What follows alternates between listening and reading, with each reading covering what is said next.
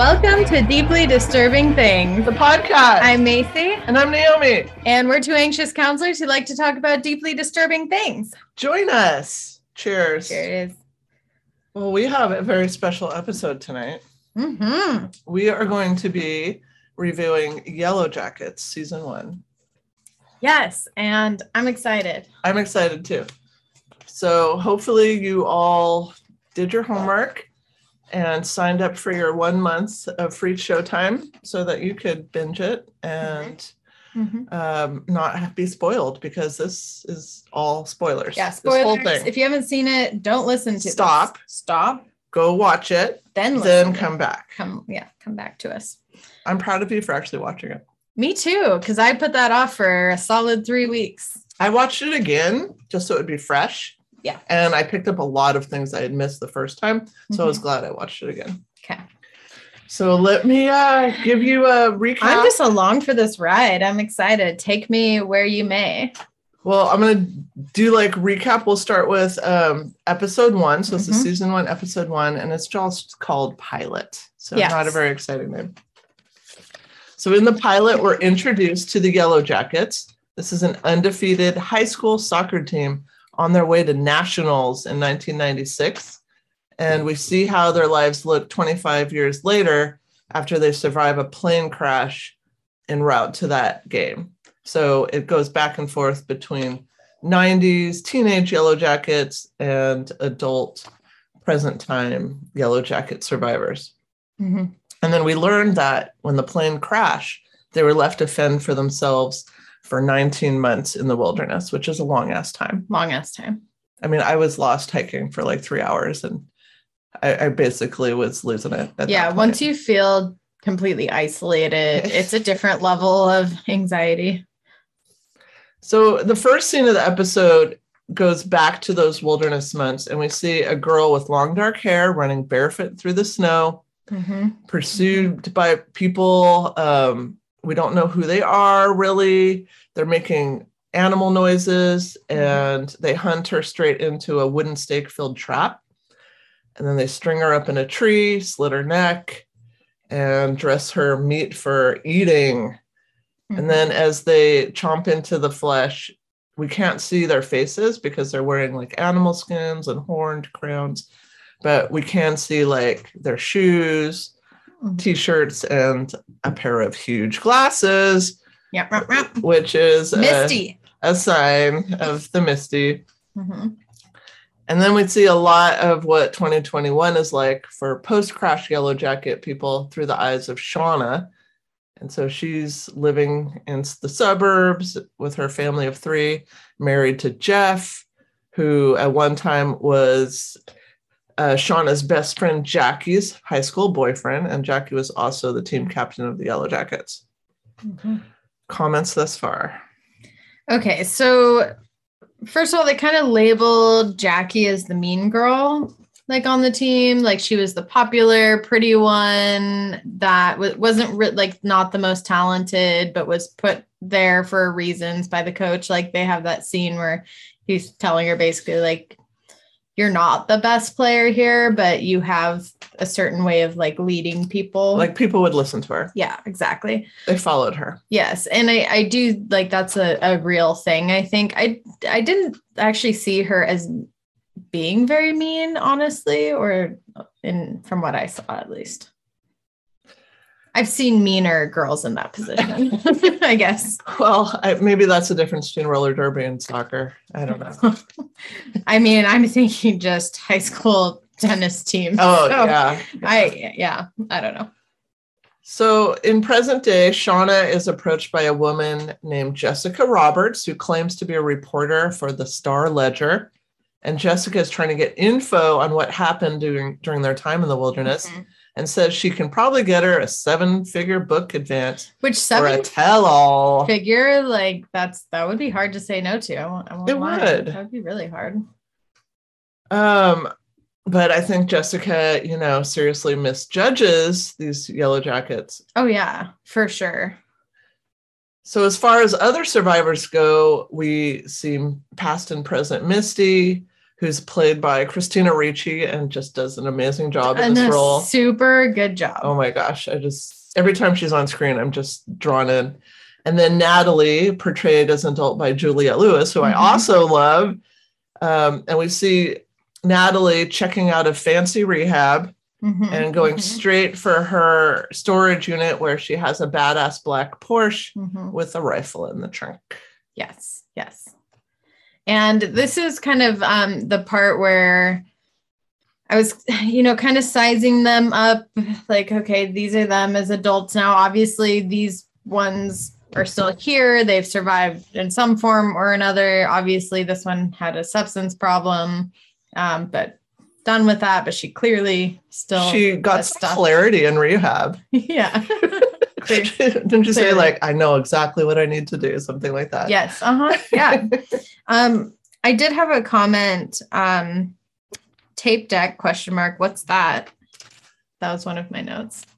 What do you mean? They were in the car and she said from season 1. She talked about her tape deck in her car. And I was like, what's a tape deck? Plays a tape cassette. Yeah, I know. You don't have that in your car? No. I have it in my car. Then I wrote down, and you may be kind of going into this a little bit, but is this really what most people experience in high school? Like, as they're showing like the flashbacks of like the team and all of that. I imagine so. I didn't have a typical high school experience, so I can't tell you like from personal experience. I mean, my high school years were full of like sex, drugs, and rock and roll, and then getting expelled. So that's what I know.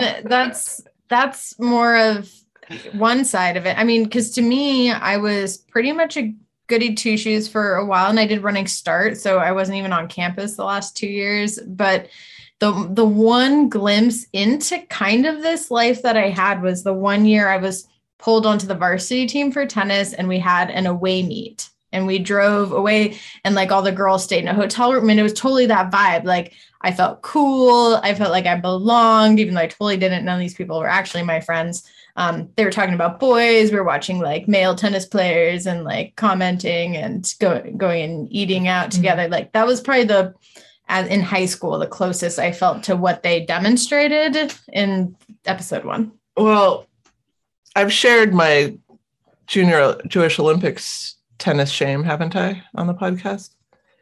When I made the team when I was 15, got to fly with the U.S. team to Canada, Toronto. And then my confused face means no, I don't proceeded think so. to get kicked out of the Jewish Junior Olympics. I remember you mentioning getting kicked out. Sent home on a plane of shame, solo. Could you imagine that plane crashing just by yourself? Yeah, so I did not have a parallel experience to these people. I mean, I was probably closest to Natalie, I guess I would say. Oh, I was thinking she was kind of like the outsider punk rock. Who was me, and I totally put you as Natalie, and I didn't want to admit it. I don't know why I'm so averse to this, but I feel like I'm more of a Shauna. Are you a Shauna? See, did you There's think no shame in being a Shauna. I feel like a Shauna 150% now that I've seen the whole thing through. Initially, it was really like the second I won't even go to that part yet. Anyways, but yes, I'm definitely a Shauna. I've decided. Hey, every Natalie needs a Shauna. Put a Shauna in the corner, and she'll probably do some things she's not proud of. It's coming. It's coming. Okay. So my questions at the end of that were. Who died in the trap in the woods? Yes, I had that question too. Like wondering who died in the trap. Yeah. Yeah.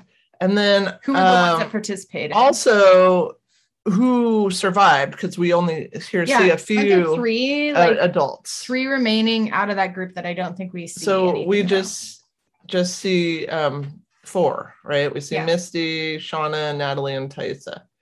Mm-hmm. So those kind of were my burning questions at the end of that. Mm-hmm. All right, ready for episode 2?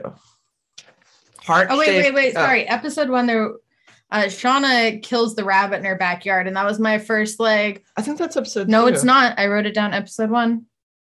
Mm-hmm. I drew a line. And now it's episode 2. No, it's not. It is because I have it right here. No, it's not. Well, you can talk about it now, and we'll talk about it again in a minute in the timeline. I just said I couldn't kill a rabbit like that. Maybe. Okay. That was thank you for that enlightening rabbit thought. Yeah. Okay. Heart-shaped black box. Then I saw an alternate title that said F sharp. So I don't know what the real title is. No. So immediately after the plane crash, we see Misty Quigley, who's just lights up the screen. I mean, both so teen good. Misty and adult Misty. Absolutely. Just jumping into action. She's like in her zone. So the pilot and co-pilot are already dead, which I thought, okay, well, they have to kill off most of the adults to make this Lord of the Flies type situation happen. And then Van can't get out of her seatbelt. She's in danger of dying in the fire.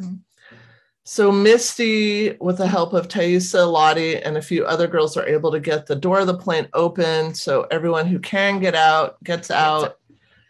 Shauna gets pulled out by Jackie. So Shauna, I don't know if she was just like had too much Valium or was just, I don't know, sleepy. Because she did take a Valium on the plane. Jackie gave it to her. Yeah. And so Shauna's on her way out, but wants to help Van. And Jackie's like, no, leave her. And they go out. They did try for a little bit. But Jackie really didn't. I mean, I thought she was more trying to save her and Shauna and not Van. I mean, I could see though in a panic with the fire, like, because Shauna was attempting for a little bit trying to get her out, and I could see a decision being made of, okay, but if this explodes, if we need to get out, because if a car is like that and somebody's trapped in a car and it's on fire, like it's really dangerous to go in there and like try to help someone. But she's like conscious. I mean, I wouldn't have left her at that point. Well, I know, but there is a danger that the whole plane explodes and all of three of you die. There is, but then there's also the danger of having to live with, could you have saved your friend? And then you have that survivor's guilt. Yeah, but it's Jackie. She doesn't have that, so it doesn't matter. I mean, but that's what we're seeing, kind of a different role emerge for Misty and Jackie in these first moments where Misty's like leaping in, sense of purpose, helping everyone, and Jackie's really just like, let's be real. Misty's me and Shauna. I fucking love Misty. I love Misty too, but she is a psychopath, and it is all very self-serving. Where I do feel that Jackie's attempt to save Shauna is at least about Shauna. Maybe Shauna's the only person that really likes Jackie.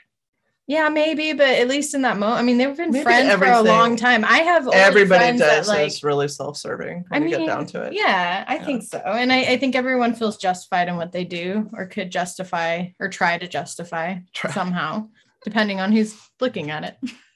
Everyone is running around, frantic and bleeding, and Misty hears Coach Ben crying out from a distance. So she and a bunch of the others run over to pull him out from under a piece of the plane. He's trapped under there. And when they pull him out, they see that one of his legs is completely mangled. It's mush leg. It was mushy. Mush. I remember. Yeah. Misty goes off into the woods and is able to immediately find an axe that she uses to chop off the leg. So I was just like in shock in that. It like happened so fast. Would you cut someone's leg off that quickly?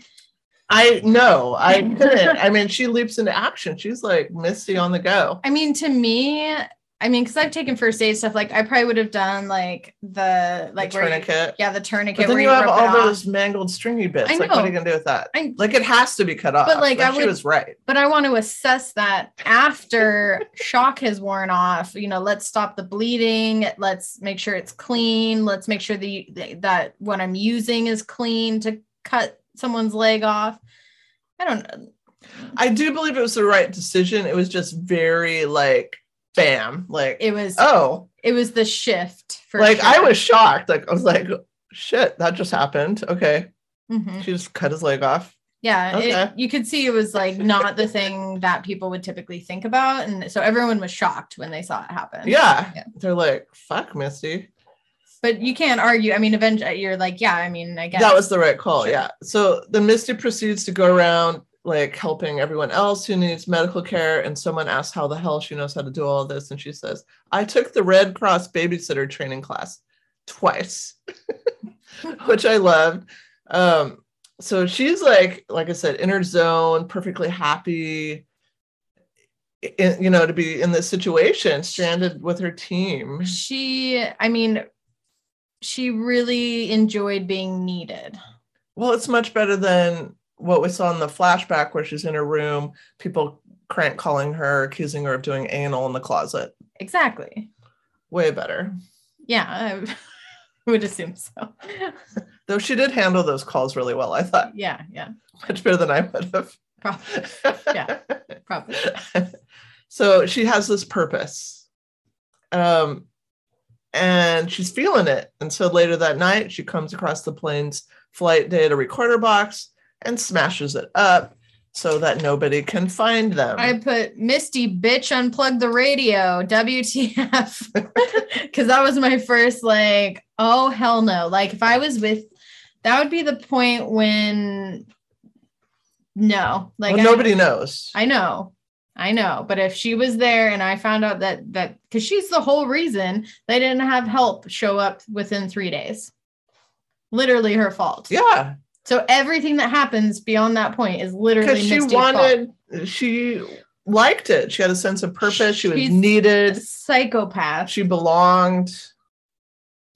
I mean, you can call her that. Doesn't mean I like her less. I loved her character. And especially as the season went on, I continued to like her even more. And I loved the forthrightness of her and just like, this is what I'm going to do.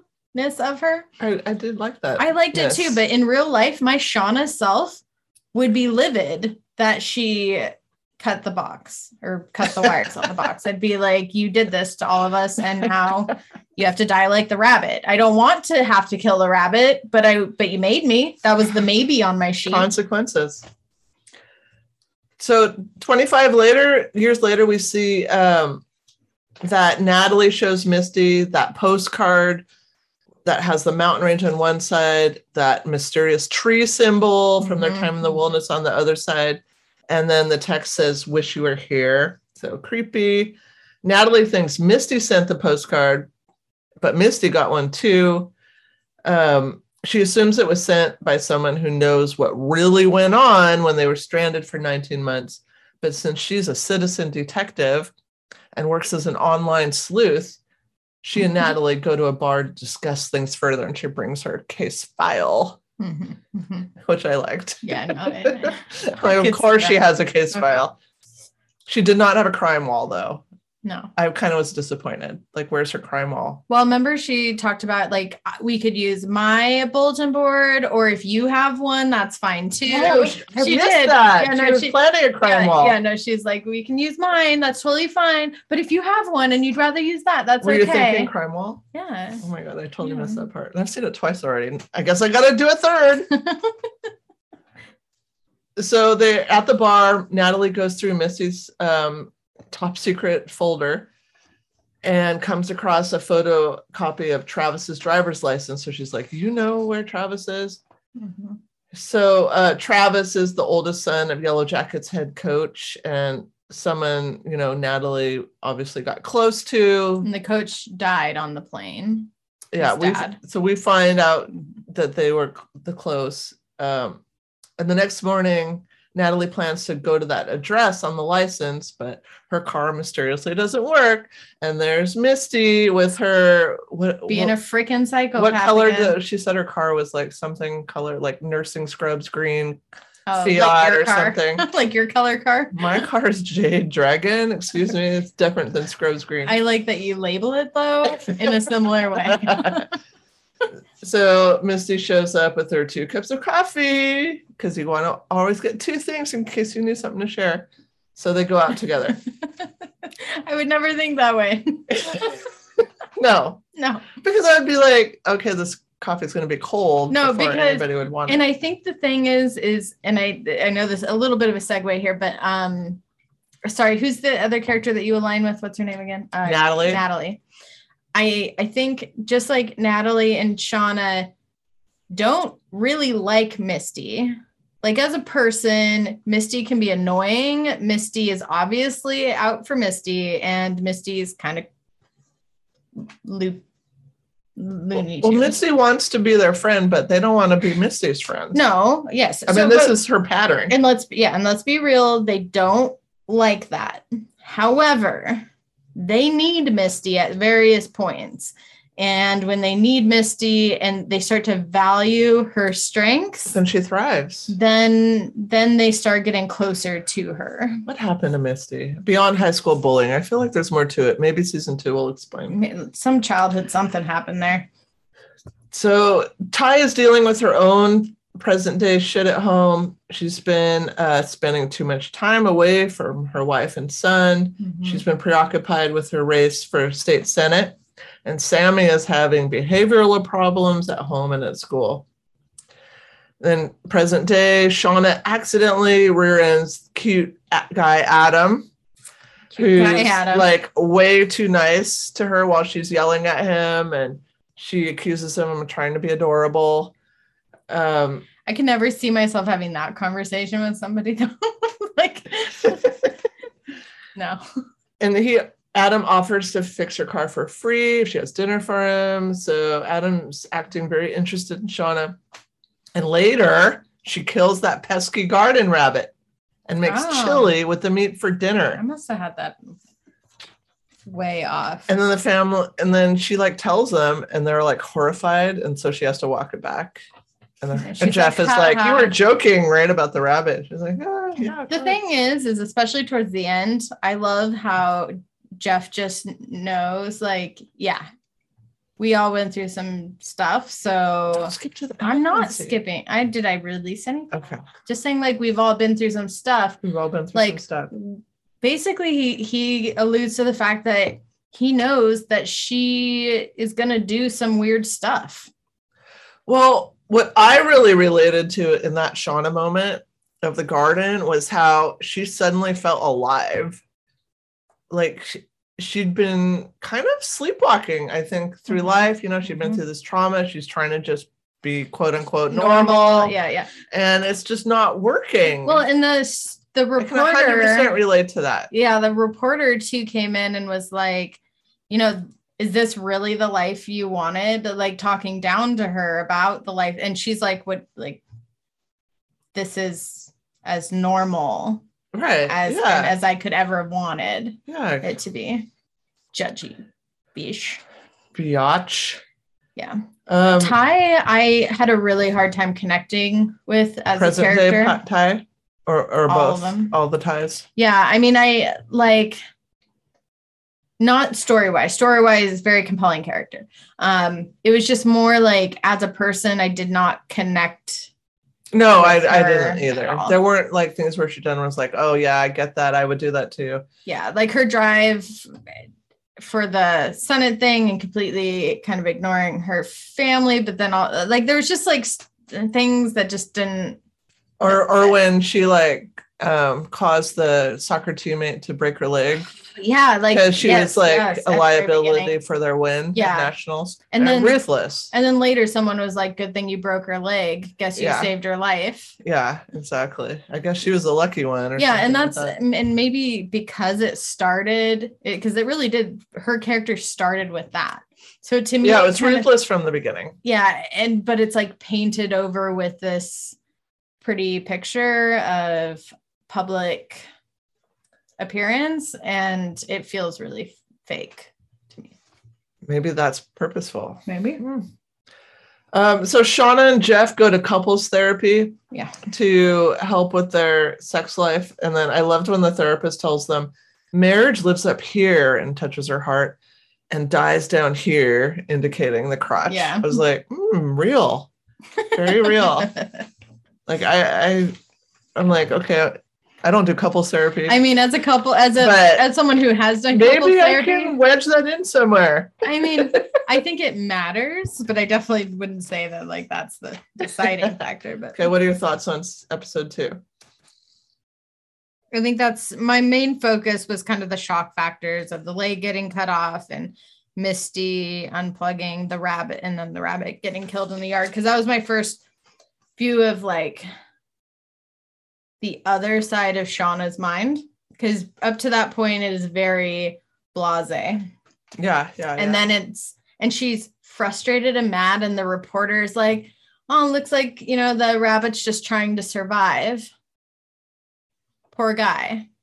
And then when Shauna kills the rabbit, it just kind of shows that like that ruthlessness that is there for sure. And then the rabbit figurines that she was getting. Yeah. Was another thing, like, because it was what's her face's favorite animal.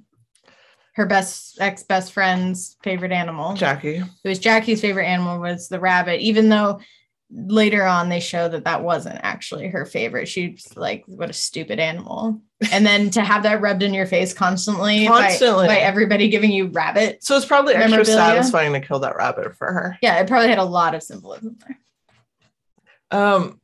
So my big question on this was the timelines don't add up with Shauna's daughter's age. Yeah. And the pregnant belly. Yeah, I was like, what happened to the baby? Something will happen to the baby. What happened to the baby? Mm-hmm.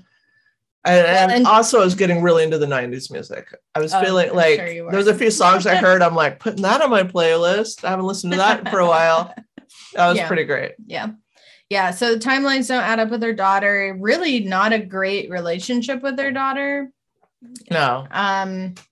Kind of a resentfulness. Yeah, which makes me wonder. I mean, there's something there with the daughter. Yeah, because really her whole pregnancy while she was out there is just shrouded in trauma. And then something obviously happened. And then she got pregnant again, which I'm sure was traumatic. Yeah, we don't know what happened. Don't know. Season 2. Whew. All right. So much already. 3. All right.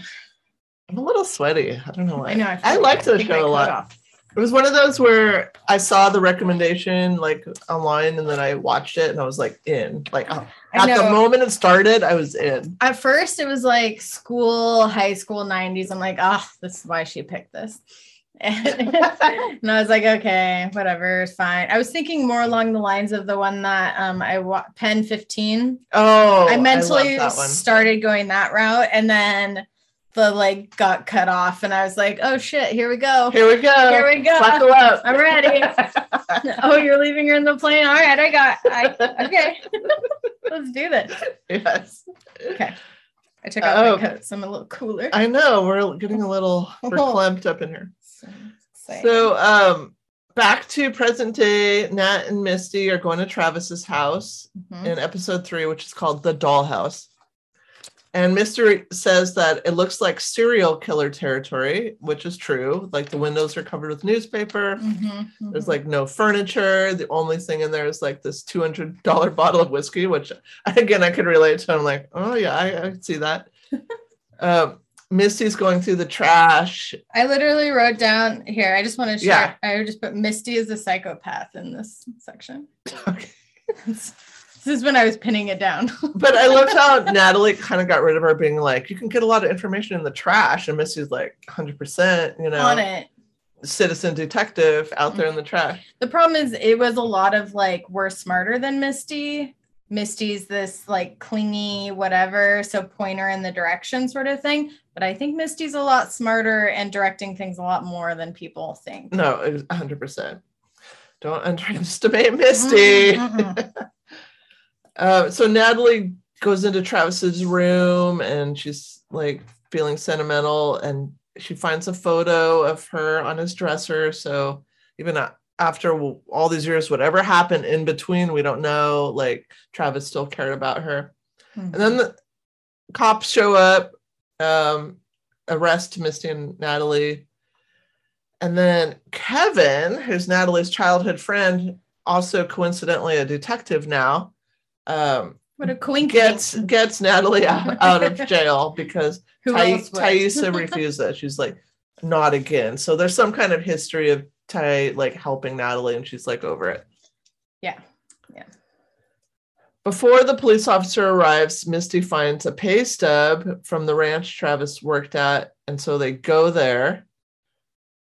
And then Natalie and Misty find him hanging dead from a long length of train. And Natalie is just super emotional and says Travis would have never done that because they'd made a promise to each other and he'd always kept his word.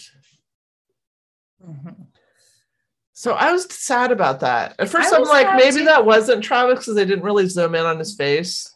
Yeah. And I had a moment of, because they hadn't really built him up as like a character to really even be liked at that point. Like there was not a lot. Yeah. There wasn't a lot there, but I have to say I was sad too.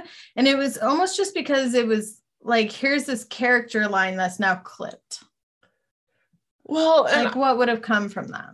I really wanted Natalie and him to reunite and like, I don't know, someone rekindle something. I forget who said it, but someone, oh no, maybe it was Ty. Like you guys were never good for each other. Or it made a comment like that, like if they had an off again type of thing. That doesn't mean it wouldn't be satisfying for me, the Natalie. Viewer. That's true. I'm just saying that. Not saying that his death is warranted by any means, but more of the fact that like what it, to me, it represented what he meant to her, which was hope. Yeah. And if he gave up, which I think later on that alludes to something like, then why would she even try? So Lottie is the character with long dark hair and has the scar on the forehead. I hate Lottie. I hate everything about Lottie. So now we're learning about Lottie. She has a history of mental illness, and her antipsychotics, loxapine, have run out. Are we still in which episode are we? We're still in the same one. Third. Okay. Supplies are also running out for the survivors, and at this time Ty suggests that they hike what she estimates to be 5 miles to a lake she spotted so that they can at least get water. I put on here, would you vote to go get water or not? In their scenario, 100%. I'm an explorer too. Like, because to me, from what they were saying, like that's like maybe a day trip. Go take a day trip down, come back. 5 miles, yeah. Like fine. Like you don't have to go and stay down there. Yeah. Like go get water, supplies, and come back. Yeah, exactly. Yeah. But this is the first time like the group is splitting, so that is notable. Yeah, people are making independent decisions or group-based decisions even, and it's starting to create sections. Yes. So Jackie, who was the team captain, tries to do a status play and insists they need to stay close to the wreckage so they don't miss out on rescue attempts. But Ty puts it to a vote and the trip to the lake wins out. So that's kind of the first time we see Jackie's status going down some notches. Yeah. Because exactly. And to me, I feel like, let's do that. Let's make markers on the way down. But she was very hopeful that we're going to be rescued. So why leave something that could take days if help is going to arrive tomorrow? Yeah. Why separate and risk getting hurt or injured when they should show up tomorrow? Which isn't, again, this is where I think my Jackie bit, I feel like they really put Jackie in a bad place. However, if Misty had not purposely destroyed the recorder, then yes, Jackie would have been right. And you are supposed to stay and not leave if you get lost because they're going to come to that spot. Or at least close. So Jackie wasn't wrong. She was sabotaged. They all were sabotaged. So it's hard because I wouldn't honestly Jackie in real life, but I could see me making those same decisions. Some stayed with Jackie. Some did, yeah. Yeah.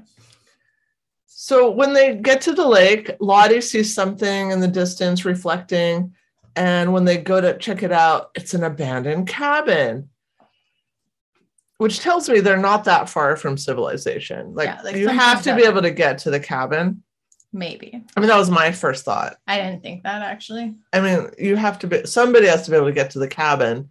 So it's within a reasonable amount to civilization. But there were no roads going to it or anything. So this could have been a true hermit, mountain man scenario. Well, something happened there. Unfortunately, all the food was gross. And then there's a skeleton in the attic surrounded by the spooky symbols. Yeah, that would have been my first hell no, sorry, not even staying in here. I'll be in the burning plane with the bodies. But they all move to the cabin. I know, because it looks like a house. Well, I mean, at least they can sleep inside and whatnot. Yeah. It wasn't cold yet then, though. I would be weighing my options as far as like, you got some weird, like, dead guy cabin shit going on, a dead guy upstairs. Like, I'm just gonna not risk it. Is that okay? I mean, can I make a tent? I don't like dead guy vibes. No, I made fern forts my entire young child adolescence. I would make a fern teepee and live in it, and I could do that without anybody else's help. You could do that. Flash forward to adult Shauna. She's suspicious her husband's cheating on her, follows him to a hotel, tries to convince the front desk to give her his room number by saying she's Homeland Security. Like, literally all of this sounds like something I probably would do. And then suddenly Adam shows up again. It's like, okay, why? Yeah. Why are you there? I'd be so like, mm-mm. And then we are also learn in this episode that Jessica Roberts is not a reporter, but someone Ty hired as a private investigator to see if the girls would offer up any details about their time in the woods, because she's worried about her state Senate campaign. Which is why she also didn't bail Natalie out of jail, because she's a liability. Yeah, because it ultimately came down to the fact that they're in a time right now that if anyone found out that she did that. So like, yes, they allude to that she's done it before, but the reason why she didn't was definitely because she was in the midst of voting. Yeah. It's very selfish. So my son just got home. I heard him microwaving. I was supposed to bring him a burrito home from Huckleberry's. And you didn't? Well, I went there, but they didn't have them because they're only for breakfast. So now he's texting me like, where's the burrito? But he must have figured it out because I heard him microwaving. Something else. I swapped it for 2 Huckleberry's frozen burritos. It's a very Natalie thing of you to do. Do you know that if I was going to be a boy, my mom was going to name me Nathan? Really? Which is the male form of Natalie. Natalie, absolutely. And my Hebrew name is Natana. Wow. I know. Wow. What a tangled web we weave. If my mom didn't want such an original name, I could have been a Shauna. Shauna's a cute name. I could see that name. There's very few names I could see fitting of me, but Shauna could be. I can see you being a Shauna. I know, it's weird. Huh. I know. I really didn't want to be Shauna during this whole thing. I wanted to be cool and be like Misty or be like Natalie. I like Shauna's character though. I like as it got more on, I was like, okay, now I can see why I was fighting the urge. It's like your shadow self, you push against that a bit. Here's my thoughts. Something's off with Ty's child. Something's terribly off. My child mental health specialist self was like, that boy needs some help. Let's get him in a Val. Pronto. What do you got? Oh, no, I just put, would you go to the water? And Misty is a psychopath. Okay. Again, you've said that every episode. No, because I was leading into it. It only started in the second episode where I was like, at first I was mad. I was like, bitch unplug the radio. And then I later added in her name so I'd remember. And then the third one, I was like, Misty is a psychopath. I was seeing a trend. The first one is, who is this girl that thinks that she can do this? It was more of, because I didn't like fully understand her yet. Yeah. By the third one, I'm like, I got you. And I got you pegged. This is the bucket you Misty, in. I see you. I see you, Misty. All right, episode 4, Bear Down, which I thought meant like pushing a baby out, but it had nothing to do with that. No, there were no babies. Not yet. This is the last episode that I took notes on. Oh, well, we'll wing it after this. That's fine. I have plenty to talk about. So in the present day, Nat goes to visit her mom in the trailer. Sorry, my one comment in here. This was about Misty too. Go on. But let me guess. Misty is a psychopath. This is funny because I don't remember writing this. Trying to figure out if I would like Misty as a friend. ... Maybe. Well, you like me, and I'm a recovering psychopath. Okay. So Nat goes to visit her mom in her trailer, and Juliette Lewis is like great, I feel, in this. So you can't use actors' names with me. Sorry. Please use their given name. Nat. Thank you. Heartbroken by her past. Who can you put your hands up and do that? By her past. By her past. Cold reception from mom. But still, like, she goes into her room and, like, feels kind of that connection. I mean, you know, your childhood high school room. The tape mix from... Yes, it was so great. But it was from the other dude, which threw me off, honestly. Kevin? It's from Kevin. Current day detective? Yeah. So Nat's going through old things and then starts remembering the day her dad died. Teenage Nat sneaks future detective Kevin into her room to listen to music. Her dad storms in, calls her when you say that way. Her future detective. Dad calls her a little slut, and which they were just listening to music, as so often is the case. You know, so you feel like there's been a history of abuse. Yeah. And Nat is just like at her edge, done. She gets out Dad's gun and he dares her to fire it, which you see that power struggle, and she works up the strength, like she's gonna do it, but then nothing happens. And he ridicules her, like the safety was on. Yeah, the safety was on. She did pull the trigger, which to me is a huge like, oh, so you would have killed me. Yeah. And which is dangerous for an abusive father. Yes, then he takes it and then trips on it while holding the gun, going out the steps, and then shoots his face off. So, you know, Nat feels like she killed her dad, but I feel like that's such a tenuous line there. Well, and to me, he brought the gun into the situation. Like, yes, she wanted to, but technically, I'd write that technically all the way out. But I feel like she is on the other side of the technicality because she had that intention. She actually would have. He did pull the trigger. Yes. And it didn't happen. And then it happened anyways. And I think it leads to, you know, was it fated to happen in some way? And I think that, you know, I think she already had abuse and that like contributed to childhood trauma and contributed to her, you know, drinking and all that. And when she came back into the house of her childhood and how her mom even reacted to her being there. Yeah. It definitely had that. I think it's a bit on the extreme side. I know that there are families like that. However, it tends to fall somewhere in between there. It was definitely the most extreme side of that, which like her rebelliousness in high school makes sense with that background. It does. Her being on a sports team to me doesn't a bit. Well, I could relate because I was that kid. Yeah, but you were sent back. What do you mean sent back? On a plane. No, but before that, like I was raised in a super abusive household, but I was also in gifted classes and in sports and simultaneously hanging out at the wall smoking weed. I know, but I had that conflict of these different aspects of myself. But how do you pay for that? Like, so did your parents pay for you to be able to, it was free to do those things? Because it was Jewish Junior Olympics. Okay. I know like a lot of those things, like, because I would have people who like couldn't participate in tennis because they couldn't afford the jerseys that were required. And unless they got a scholarship for that, they couldn't play. So there was some, like, I didn't know if it was quite lined up, but maybe she had a scholarship. Like the car, where did the car come from?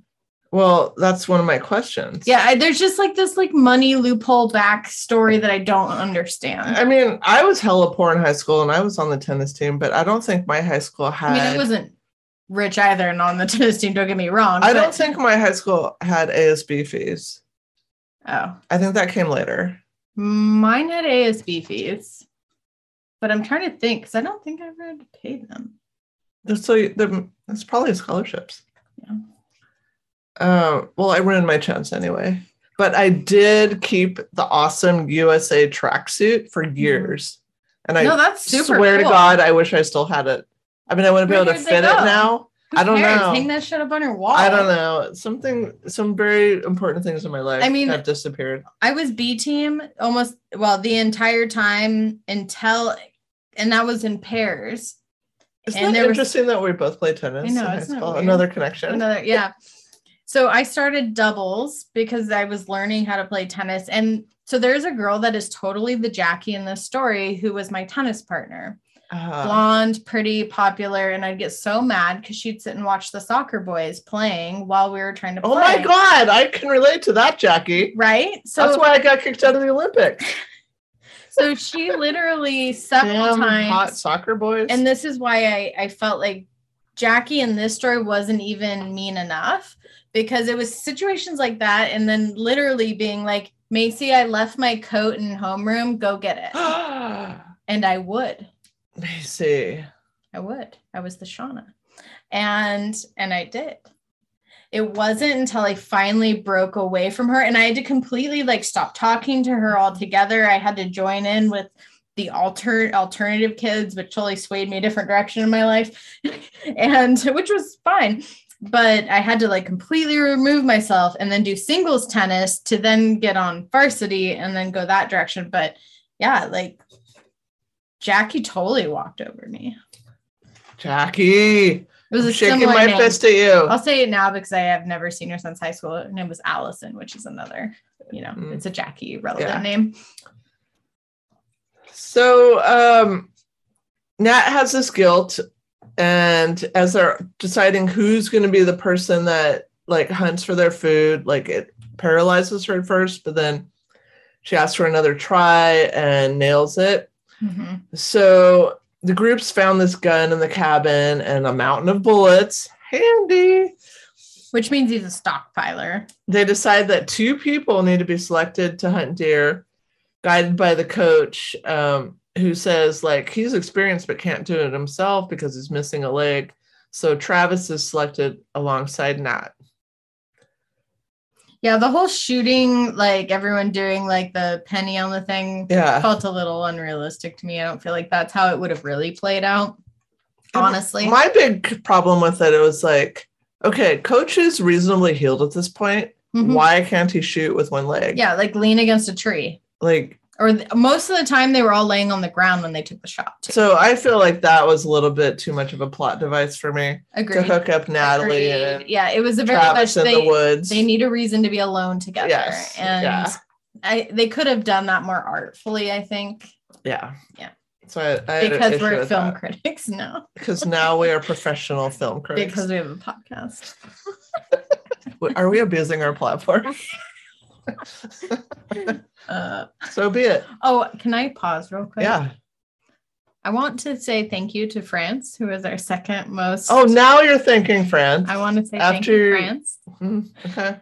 It's our second most frequent listeners. I didn't know. And I appreciate Merci beaucoup. That's probably offensive. What I know about most, it's thank you very much. Well, I get that, but it sounds. I took French in high school. Do you know more than that? I do when I'm not drinking wine. Yes. Okay. I stayed there for a whole summer, and actually, did you whole summer? Wow, that it is impressive. Okay. Actually, at one point, I learned my job. My dream job was to be the ambassador to France. I swear. What the really? Yes. I wanted to be the ambassador to France. What did I say earlier? Happen. You said that I offended France. I don't remember. I don't remember. I probably also was drinking. You said something bad about don't remember. No, I know, but I don't want to repeat it because it was bad.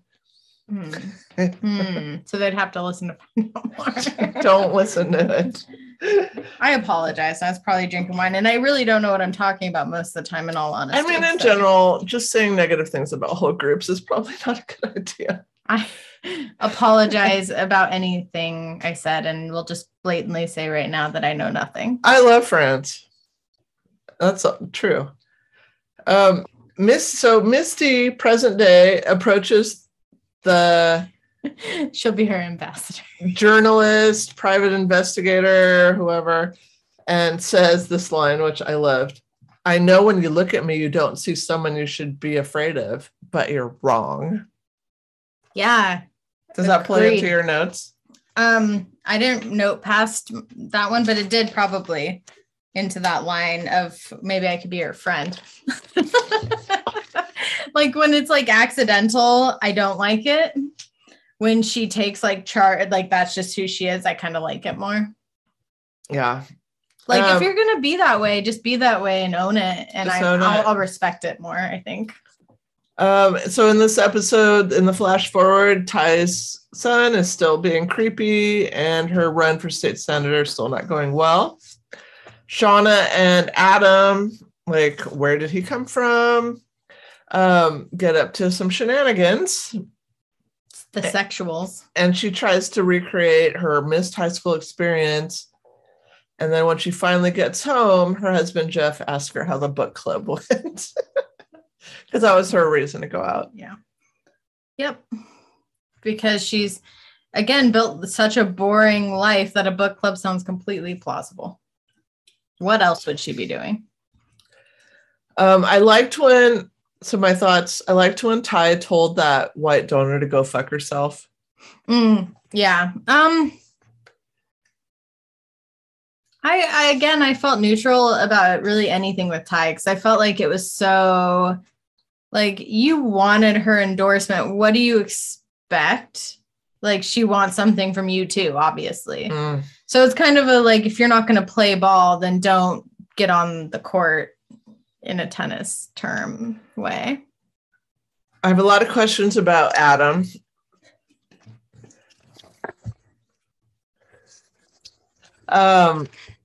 Who is Adam? He's super cute. Why is he showing up? He seems like always everywhere. Okay, you have to actually just legit pause because I need to talk about that. Okay. I'll go into another topic. Misty ordering a chocolate martini. Gross. Can't relate there, Misty. All right, tell me about Adam. What are your thoughts? Okay. So I feel like I had so many questions about who Adam was. Who is he? What was his point, purpose? He just, like, knew too much coming in the door. Like, it wasn't just a genuine, oh, I like you. And he was, like, cute. And not saying Shauna couldn't get that kind of guy, but he was so into her and like, so everywhere. She rear-ended him, and I agree. Like, she's not a model. She's cute, but she's not a model. But he was, like, super in from the get-go. From the get-go. Anyone, and she was screaming at him. Anybody would have been livid and pissed. Yes. So none of that lines up to me at all. No, me neither. And I think she took advantage of that because of her. I think she knew all of that, honestly. I think she knew it all felt off. I think she knew that this was an opportunity for a fling. I think she felt kind of like with the rabbit, like she needed a moment. And I can totally get that. Yeah. So I feel like that side is explained on her end. I just have so many loose ends. Like, who is he? Yeah. Yeah. While you're out of the room, I was mentioning Misty's gross chocolate martini order. Ew. And saying, like, me and Misty differ there. Like, don't do pretty that. Seriously. And when they're out, Misty's care home person says, "You remind me of my granddaughter." No one really likes her either. I thought that was funny. Oh, yeah. No, and I liked how... I've met people like her because I did in-home care and I knew people like her where it was like they came in and they were smiles and bubbles and you were just like, you were the fakest person like this fake bubbly ever met. Superficial. Yeah, like you are probably just lying at your teeth every second you can. I don't really care why. Just go away. Just go away. Yeah. So now we're on episode 5, Blood Hive. This is where no notes were taken because I was all in. All right, be in. I'm in. So things aren't looking great for our girls in the woods. The batteries died on their music player. Misty is sexually harassing the coach. And I found that very comical, actually. And again, like her just unfazed by the situation they're in, that like her focal point is now her sexual desires for the coach. It's cute. Like, I get it. He's cute, but has one leg and is... Okay, I had Here's another.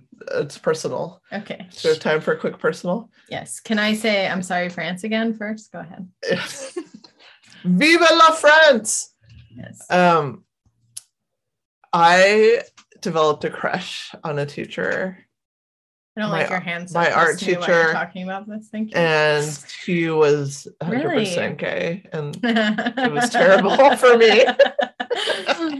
And it was it was a big crush, like a big one. I love that.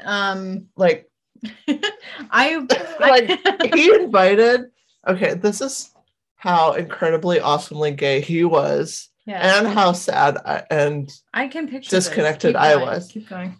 So he invited his whole art class, which I imagine he did regularly, to his home on the beach, where he owned a private beach, his own California stallions that he would ride along the fucking beach. Sorry, I just spit everywhere.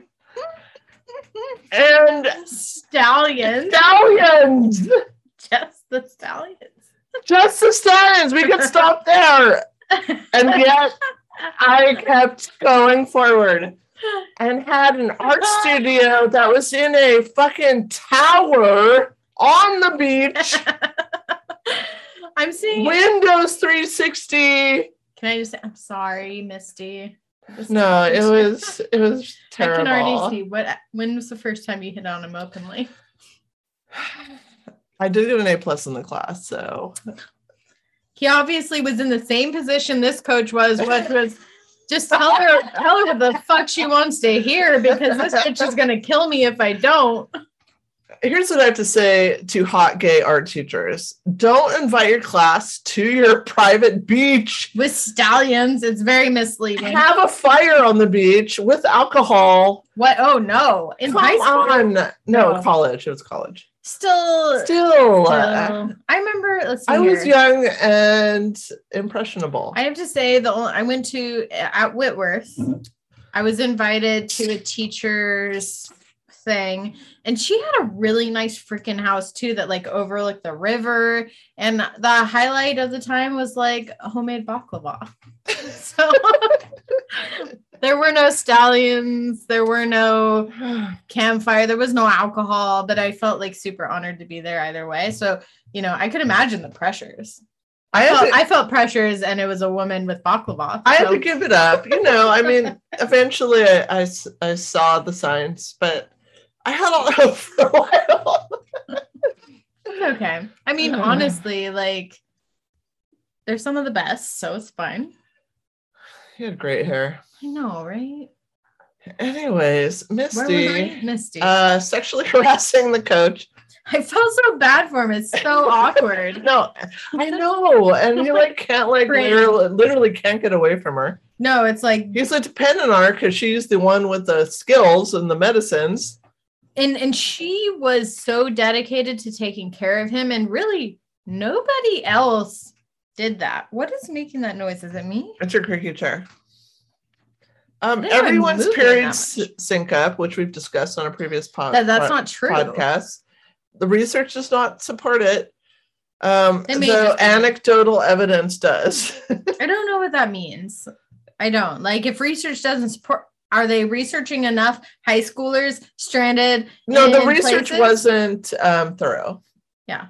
So they're making their makeshift period products. I'm just saying nobody wants to be on the period at the same time, because it means that it's gonna, like, if you haven't had it, it's gonna friggin' start, and it does. Like, we don't want that. This isn't confirmation bias. No. Sorry, y'all. That's okay. You can yell. Travis mistakes a pot of boiling bloody underwear for venison stew. That's just that stupid. Was funny. So this is a horror humor show. Horror humor, depending on who you were. I could see some people not watching this because it was too horror. Yeah. I could see some people not watching it because there wasn't enough comedy. It was a nice in between for me. I liked it. I enjoyed it. I like the chuckle, and the like, oh God. Yeah. Oh, okay. And like, oh, they went there. Okay. Cool. We learned that Shauna, the only person who hasn't been bleeding, has a pregnancy. Dun, dun, dun. With Jackie's boyfriend. Which to me flashes back to the first episode when he snuck out of Jackie's window and Shauna's sitting outside having to watch that happen. And later on, it's like, dude, Shauna liked him. No, Shauna liked him. Obviously, they got married. Yeah, and I think Jackie was just in it because he's like the popular guy. Yeah. And later on, he does say that. He's like, you know, I was eventually going to just be her high school boyfriend. Yeah. Because she wasn't letting him get at it. No, and remember? She even said at one point that she wasn't really that. It was just over the underwear, I think. Mm-hmm. All in all, you know, like they've gotten to this like cool survival routine. They're like hunting, everyone has jobs, they're like task mastering. You do this, I do that. Yeah. Do this, and then. Yeah. But Jackie is not helping out. There was the moment when she was frustrated because like the music or whatever wasn't playing anymore, but it was in the middle of like everybody's working. Yeah. And she's frustrated because she can't listen to music. It was like a complete, she's on a different wavelength from them. So she was put in to that position of power because of popularity, not because of leadership skills, in my opinion. IMHO. Agreed. I do agree with that. Yeah. So Jackie's solution to this whole thing is they're going to hold a seance. This is where I think they start to get a little fucky. Fucky?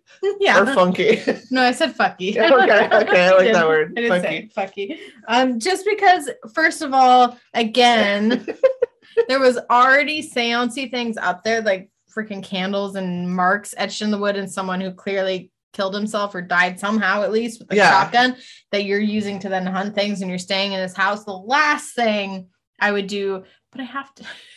So I say this, that Shauna Brain over here says that. Why would you ever do that? However, in the haunted house that I used to live in with the children that were killed upstairs, I literally sat upstairs and did a seance-y thing and spun around on a weird thing in the middle of the night and got filmed doing it to see if anything would happen. See? So like I get it. You got it. It's fucky. It's fucky. It's because it's so alluring. And I think that's the thing about like it's the unknown. It's alluring. Yeah, and I think that's why so many You're scared, but you want to know. Get into like Wicca and all those things because it's alluring and it's interesting and you don't know. And it's something different than what you know. It's different than the everyday. It's taboo. And what if it's real? And what if the power of that? I can't even say that I knew what any of the outcomes would be. I just wanted to see something happen, something have an impact. That would make me know that there's more than this. Just to know that anything I did mattered on anything outside of myself. Exactly. Wow, big issues here on Can Wine. Brings it out. Wow, that didn't even make sense. When this seance starts, Lottie starts speaking in French. Everything's connected. Wow. Can I again say, and this has nothing to do with the French part, Lottie, I had bad feelings from the very beginning because at some point, I don't know, again, I stopped taking notes. When they showed her as a child. Yeah, I'm about to say that. Yeah. Do that. Yes. So Lottie starts speaking in French, and then downstairs the coach starts vomiting. So we're not sure if this is because of the seance or Misty poisoned him. Misty definitely. We don't know. I think we do know. Misty poisoned him. She wanted to lay him. That's what happened. Could be like I don't think so. I don't think so. Okay. I'm just gonna put a foot down on this one. So Misty's a psychopath, remember? Laura Lee, our like staunchly religious girl. Distracted. Of course she's gonna use that opportunity. Go on, sorry. Laura Lee comes in and like smacks Lottie with a Bible and knocks the devil out of her. Handy. I've been close to being hit with the Bible when I went to Whitworth. So we're kind of starting to see like a difference in the experience of the survivors emerging, which I thought was interesting. So they're different. Yeah. Cause I think like a team brings you together. So can we pause? Yeah, pause. You and I were on a derby team. We were. which I would say feels for like family. 10 years. Pinky up 10 years. And you pinkied up that can. I'm classy AF. Classy AF, this can of house wine. Normally we only get through one by the end of the podcast. This is an important episode. This is serious shit. It's serious. Okay. And if any of this offends you, just stop. Just stop. Just stop. We have a choice. We are here anyways, whatever. Okay. So what was I saying? About a derby team? Yeah, that's right. Okay. So we were on a derby team for over 10 years with each other. And I think both of us can fairly say, correct me if I'm wrong, like it feels like a family. At times. At times feels like a family. When doesn't it? When people aren't on board. When people aren't on board. With the mission. Yes, agreed. And I would say like most times differences came out off of the track. Yes. Typically, like we can all get in line and be there in the same purpose and mission to accomplish a goal. Mm-hmm. Which I totally aligned with the Yellow Jacket soccer thing of like, we're here, we train hard together, we sweat together, we do this together, we win, we fail together, whatever the thing is, it's us. However, if there's an after party, you quickly start to see how people separate. You have a group over here, sitting over here, doing their thing. You have a group over here doing their thing and a group over here. And then the ones who never came at all. That's true. And it's like you start to see people separately aside from the group unison that a team makes. And I think as a team is so important, but we can't ignore the fact that it's made of individuals. It is. Group psychology versus individual psychology. And at a point, the team that's stranded can't rely on team dynamics anymore. Because they're not playing soccer out in them woods. It's a different game. The enemy becomes each other.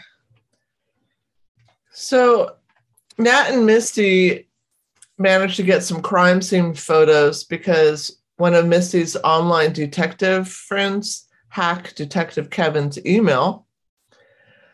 And when Misty pieces together these photos, the mysterious symbol on the floor beneath Travis's body appears, and her first reaction is to say, this is bad. This is so wrong.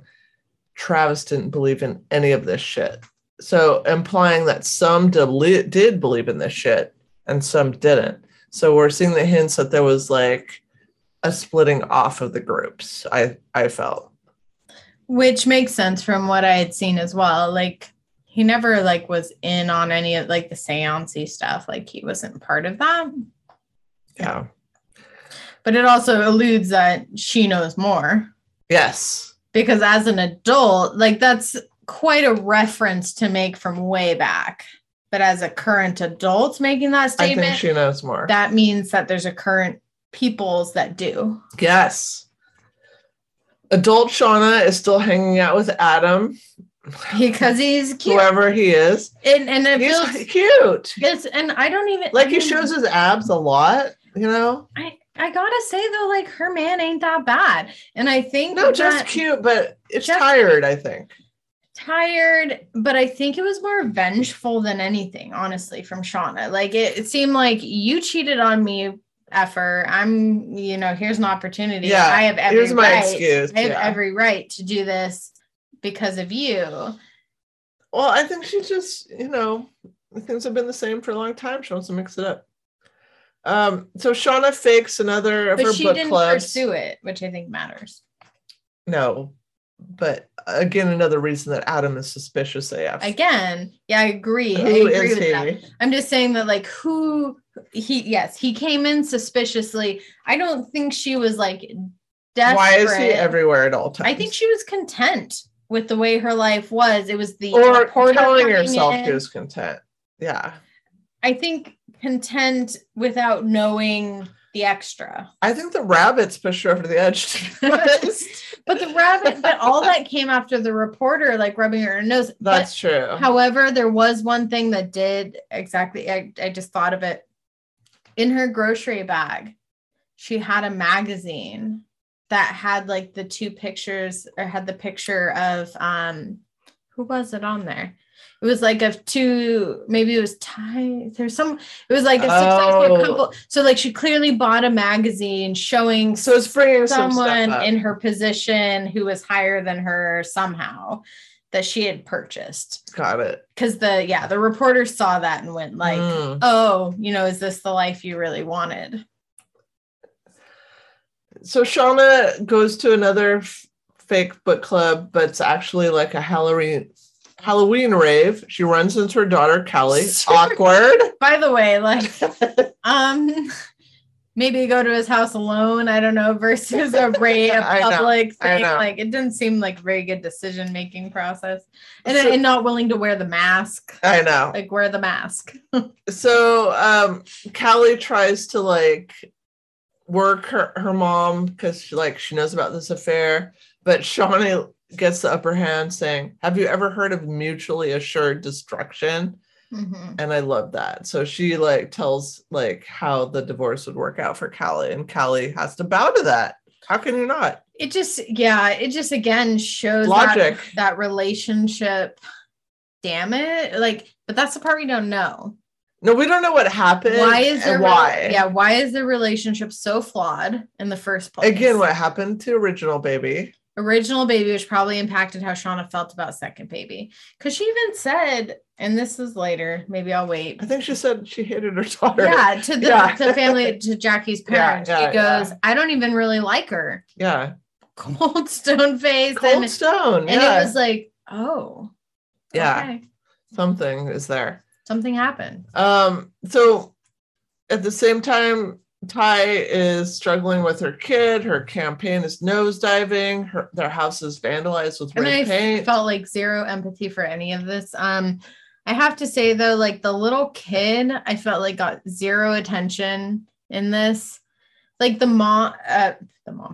other mom, yeah. I felt was very responsive to him. Like, no, he's getting help. Period. Sorry. Yeah. But Ty was kind of disconnected. And like, you need to be done with this because it's not helpful. Setting good boundaries.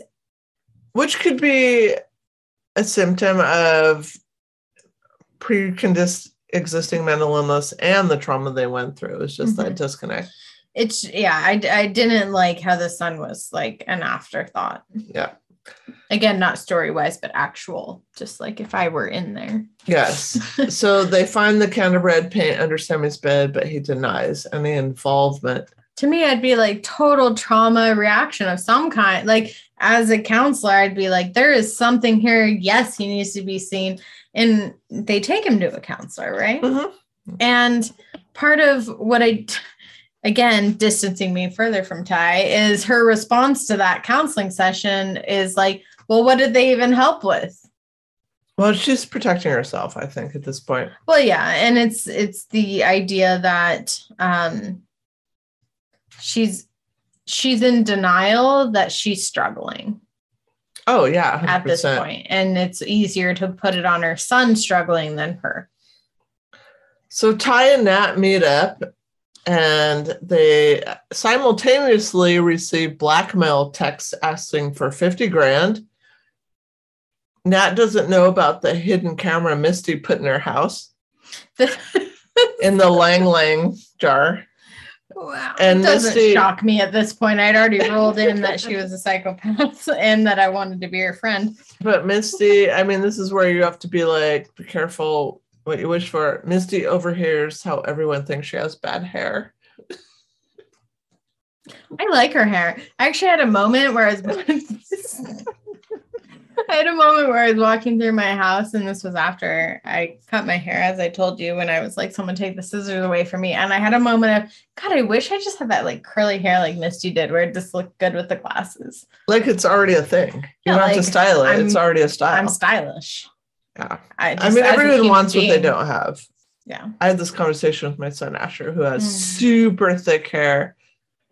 And he's like, I wish my hair wasn't so thick. And I'm like, when? Yeah. I'm like, well. I literally, yeah. Like everyone wants what they don't have. People have thinning hair and cry. So, yeah. Sorry. For you and your thick hair and long eyelashes. When? Actually, I have to say that. So my sister always had long eyelashes, and I'd make comments that like, you have better eyelashes than me. And it would make me so jealous. And it's just, you just don't have what you don't have. Yeah, you always want what you don't have. You got to get over it. Curly-haired people want straight hair. Straight-haired people want curly hair. I think media has a lot to do with that. My thoughts, Misty is saved in Nat's phone as don't pick up. I had that for I don't have anyone in my phone right now. Have you had anyone in the past that's been labeled something? Oh yeah. I mean, it wasn't like don't pick up, but it was like some probably disparaging observation of some characteristics they had. I'll leave it at that. Samesies. I actually, even now today, because originally my phone number was tied when I started my private practice. So my phone number is tied to freaking everything. Mine too. Mine's everything. So I literally do not answer my phone. No, me too. I don't either. Which I don't think most people understand. Their phone's for communicating with people they care about. Well, that's what voicemail's for. My phone is a garbage piece of shit. That I then check the message, and if you don't leave me a message and your number is not one I recognize, there's no record. You don't exist. No, to exactly. Me. No, same. Sorry. 100% same. Either leave me a message and it's important enough and took enough of your time to make it worth my time, or you don't exist. Period. No, I don't care. I'm not calling you back. I'm 100% same because I can't manage more than one phone number. I'm going to mark your shit as spam and then auto reject you the next time. Woo! Woo! All right, episode 6, Saints. How did you start with the woo? Remember last episode? You were like, is this a woo episode? Well, we're wooing now. We're wooing. Episode 6. You started it this We're time. in the second half. Can we do it louder? Woo! Woo! Why are you so quiet? Why do you look so nervous? I don't like wooing. I'm not a wooer. Tell me more. Hold on. Stop. Why are you a wooer? I've seen you chuck coasters at random people's faces. But I don't woo at the same time. No, but I've seen you dive and hide under. No, I'll do the action. I just won't do the sound effect. Why not? Because I think it's dumb. Okay, pause. Pause. I have to say, I'm going to give credit to T here. Pause. T. Yeah, R.I.P. taught us that a sound effect while you make a hit makes it better. No, I agree with that. I know you agree with that. So stop looking at your text like you're going to ignore me now. So why would not making a noise to exemplify how you feel? I just don't like the woo. I don't like how, well, you said woo. You did it. Pick a better one then. Well, I don't have a better one. I'll work on it. You seem, I don't like how unsatisfied you are right now. I'll think about it. It makes me upset. Well, I'm going to pin you under the chair again. Okay. Let's go back to Lottie, who you don't like. I don't even like her. I hate her face, too. She's off her meds for some time now. She's having what is either hallucinations or visions or both. And I have to say, I didn't view her as like she has mental health problems and that's why she's doing this. I instantly viewed her from like the flashback to her childhood, like you're a thin place person and you're scary. Well, I didn't think she needed to be medicated for it. I felt like this was another example of pathologizing an actual real behavior. I agree. Mm-hmm. That should be valued instead. Yeah. But so in this episode, she agrees to be baptized by Laura Lee so God can help her figure out if their visions are caused by mental illness or divine intervention. This was a scene that I thought was going to end. Like, I was scared for this scene as it started. I remember like feeling like, okay, is the super religious girl going to drown her? Is there something weird that's going to happen? I remember feeling scared about this scene. I had weird vibes about the lake from the very beginning. Me too. Even when they went into it, they're like, yay. It felt creepy to me and dark. Like they were all playing Stephen King horror story, Ratfish. And I have to say that whole scene of them but playing. But nothing happened. I kept waiting for them to be drawn under. Yes, that's what I was saying. I'm like, when is the creature going to draw them under? And it never happened. That was the worst part about it, was that And like kudos to the freaking writers of this movie because everything, like if this was a beach party in some other movie, everything would have been right. Everything. There was romantic parts. But there was no sun, and I think that made the difference. It felt ominous. It felt super ominous. And yet nothing happened, which meant I'm like, what's it going to be? Piranhas? Something supernatural? What's going to happen? But then later on, something does happen over the lake.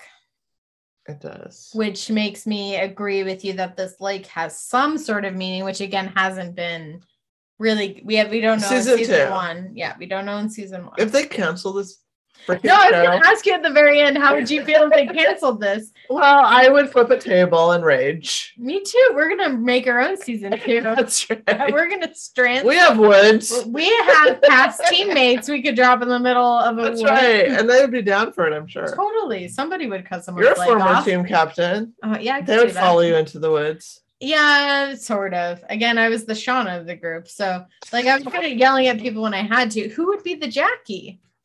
Oh, my God, it would. Let's not name names. Not on air. Can I say that? Air. Can I? No, I'm going to say it because I actually think it's a good thing. Jackie, in the sense of most lovable, most popular, would probably be Red. Oh, yeah. 100%. She'd be team captain. But she didn't have any Jackie characteristics. No, I agree. I don't think we had a Jackie, though. Because Red was like pure goodness. Why am I saying was? No, she still exists. Red still Don't exists. put that out there. We had two the way that we paired it was we had a Red who was good intentions and good heart. And then we had a me which would yell at you when needed, but was quiet otherwise. Mm. Yeah. You need a balance. So back to Lottie. I hated her so much. I can't even. So the thing is, it's like she got baptized and she came up and then she saw the light, right? Yeah. Or something. She saw something. She saw something. And from her perspective, it seemed dark. And then it was kind of like glazed and, that was probably the. No, we don't know though. Yeah, I think that's where you put your own experiences on it. So she is not like Ty, zoning out in the dark woods on her hand and knees, eating fistfuls of dirt. Yeah, which was weird. Ty. And then, Ty. And her like nails covered in dirt, like wow. Yeah, and then Can I not be that one? We learned that Sammy wasn't lying when he blamed things on a woman lurking in the trees outside her home because Ty is the woman in the trees. We learned that. But pause, and this may come later on. When Ty, as an adult, is found outside in her outside eating dirt, or up in the tree, like no, but she wasn't. But she wasn't in the tree at this point because they literally show her walking from outside to inside, and the tree branches are shaking. No, I don't think. What is that? What is Ty. That? That's more. But what is that? We don't know yet. But what I don't like about that, what I specifically don't like about that scene is that it wasn't just like a trembling of like, ooh, something's present. It was, there's something in the tree. Something's in the tree. Like there's something physically in the tree. Well, I think there's either something in the tree or there's like this history of mental illness in this family that Sammy is experiencing. We don't know. I think something, I don't know. So part of the question is there time here? Is there something supernatural happening? We don't know. We don't know. We're just seeing that split, like the very initial assumption with Ty, of that split. My assumption is with Ty, same thing with Lottie, is that for whatever reason, whether it's mental health or it's spiritual health, that they have some connection to something that connected them to something darker. And being there tapped them into that place. And it never left them. It's like minority stress. It's going to exacerbate or cause mental illness. Thank you. So Ty, Natalie, and Shauna come together to plan how to handle whoever's trying to blackmail them. Shauna is the only one in the group who claims to not have received the postcard asking for $50,000. Seems the most realistic to me. Yeah. So she suggests they get the money together and include a GPS tracker in the bag so they can see where it ends up. Natalie gets the money by selling her badass black Porsche, which I was sad about. And then Misty is later seen spying on Natalie via her Lang Lang cam while crushing up her stolen pills, which she later uses to inject the reporter with. It was interesting, her over attention to Natalie. Like, she didn't do that to Shauna. Well, who needs the concern? But to me, that lends towards the end of like, why? Why are you so concerned about her? Let's add that to our list of questions. Right. Shauna and Jeff go for the super awkward brunch at Jackie's parents' house to celebrate Jackie's birthday. And apparently this has been an annual ongoing tortuous event. Yeah, that was for 25 years. The signs point to Jackie being dead, but that hasn't been explicitly clarified. So I don't know. Shauna gets... I mean, it does in that setting, right? Like the parents. But still, they haven't actually said Jackie was dead. So Shauna's... But why would they go to her parents' house? I don't know. I have some without theories. Jackie there. I have some theories. I want to hear I'll your share theories. in a second. Okay. So Shauna gets taken down some notches by Jackie's mom, and then Jeff steps in, and actually you're like, I like that. You like Jeff all of a sudden. And she lets him know that he and Shauna were sleeping together even before the crash, and that Shauna is actually amazing and smart. Yeah, I liked how he kind of took, but again, it's like, how far along are we now? Like, this is years. So, like, yes. Why now, first of all? Well, here's my personal theories. So, Jackie's dad comments that Shauna gave birth to such a special child. So, here's my theory. It's Travis's baby. That Jackie didn't die in this. Oh. Say again. Spoiler alert. At the end of our All of this is spoiler, remember. We think Jackie died, but I don't think she died. And I think that was the special child he's alluring to is Travis's baby. And that's why Shauna is disconnected from Callie. It's not actually her baby. And the timeline adds up. Okay, so hold on. Okay. I read something about this later when I was looking up things for this. So I need you to slow it down for me. Okay. Remember in a future episode that we'll discuss, Jackie and Travis do it? Yes. Do the deed? Yes. Okay. So wait, say Jackie and Travis do? Yeah. Say she got pregnant. Oh yeah, Jackie does. That's right. Upstairs. Yeah. Mm-hmm. Say so that would explain why it's a special child. Because if Jackie's in a coma or something. Mm-hmm.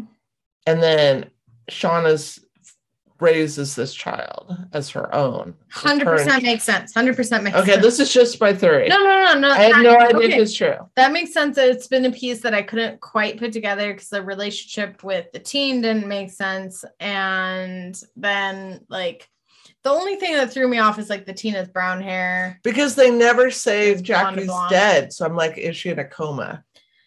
And the thing is when they run outside... when she died.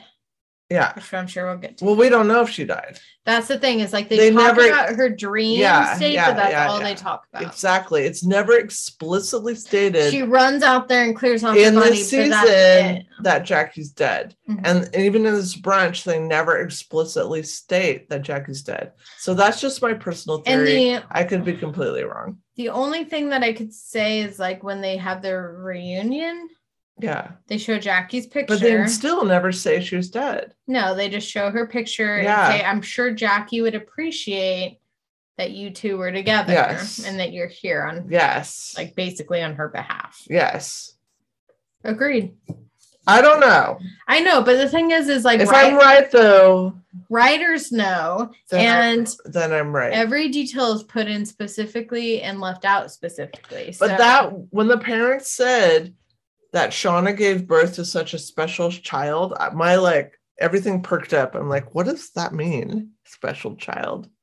Because Callie doesn't seem special. But why would they she seems like a little biatch. Why would they say Shauna gave birth to?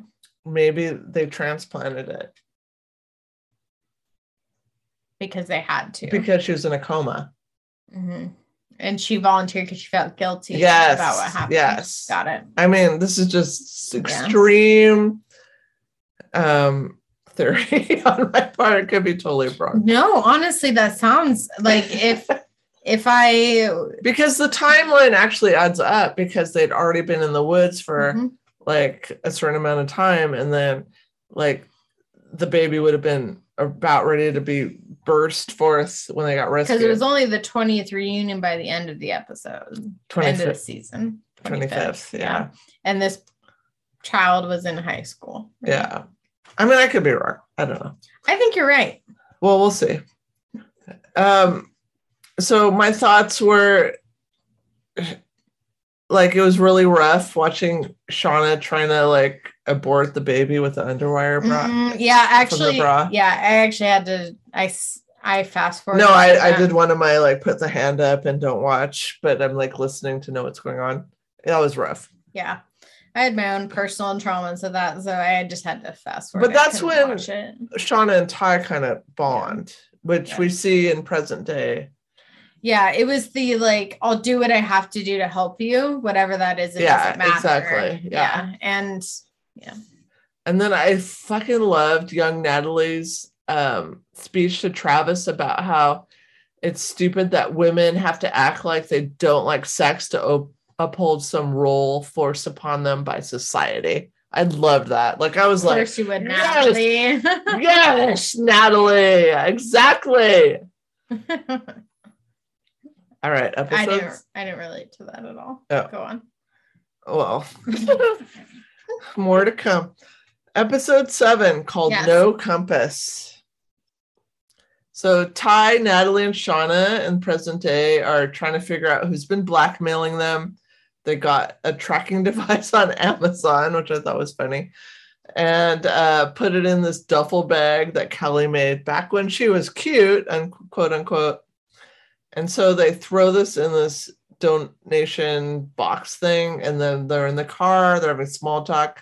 I didn't like the dialogue during this whole thing. I thought it was not great. But they're like sharing some booze that Nat brought along, which I could relate to that because like, yeah. You would do that, yeah. Well, I mean, you're out. Like, let's make it fun. So then to be fair, we were recently out and you brought wine. So. No, that was Sarah. Sarah did.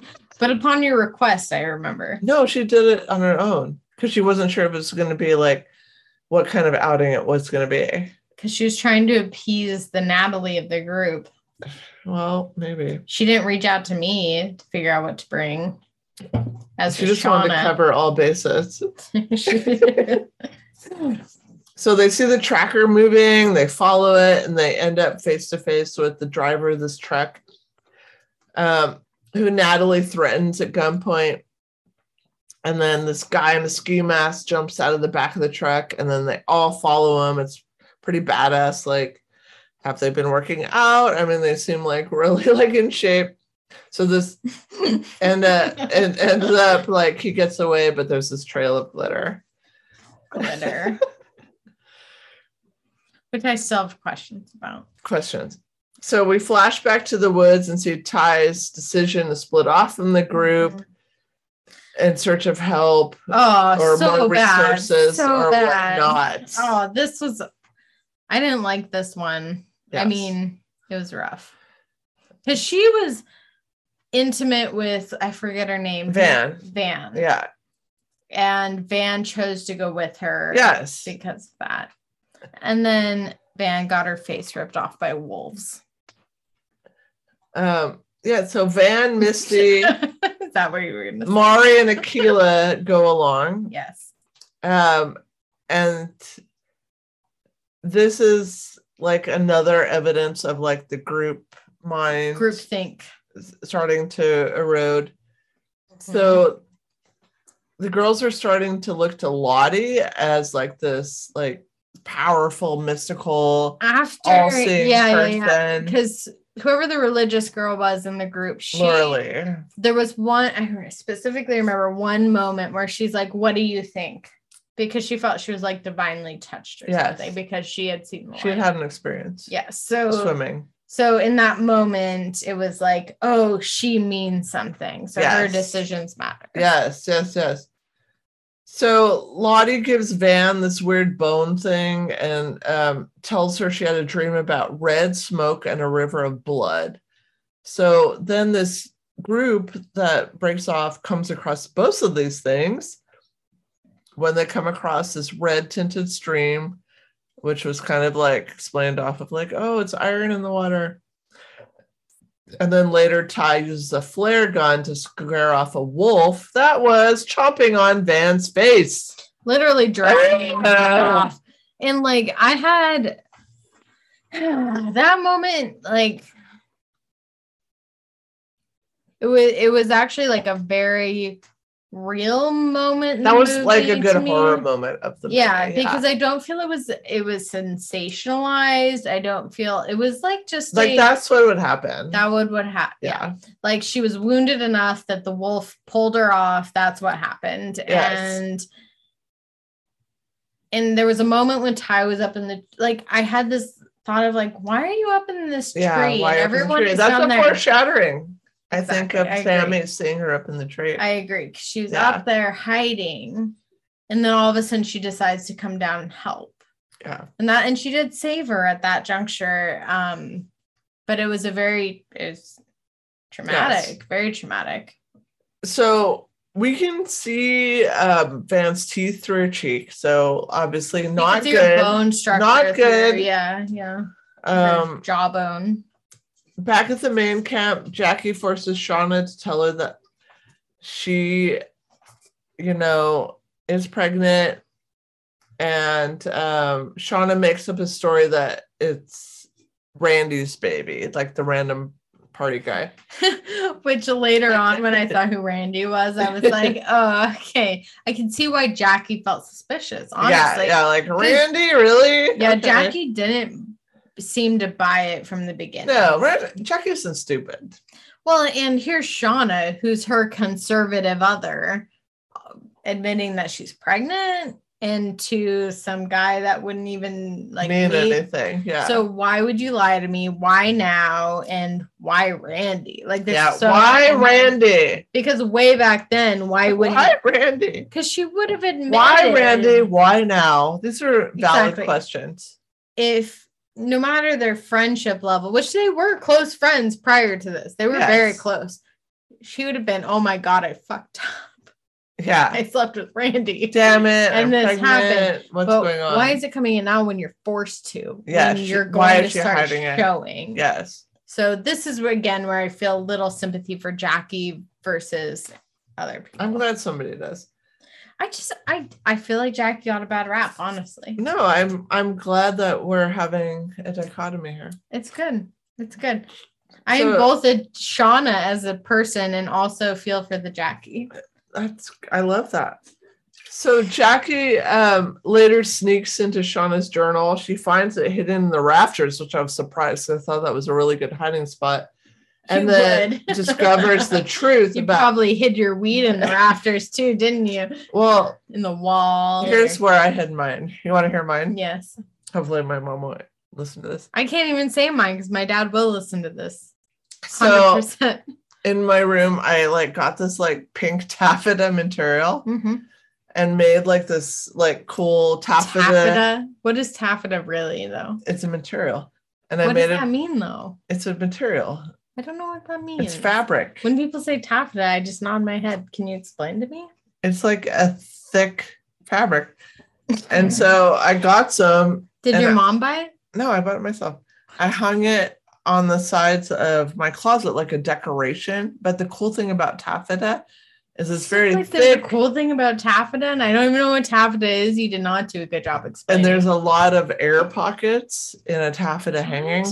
And will you please share with me taffeta one day? Later I will. Yes. Thank you. And so I had some kind of little tiny cardboard box at hand. And in it?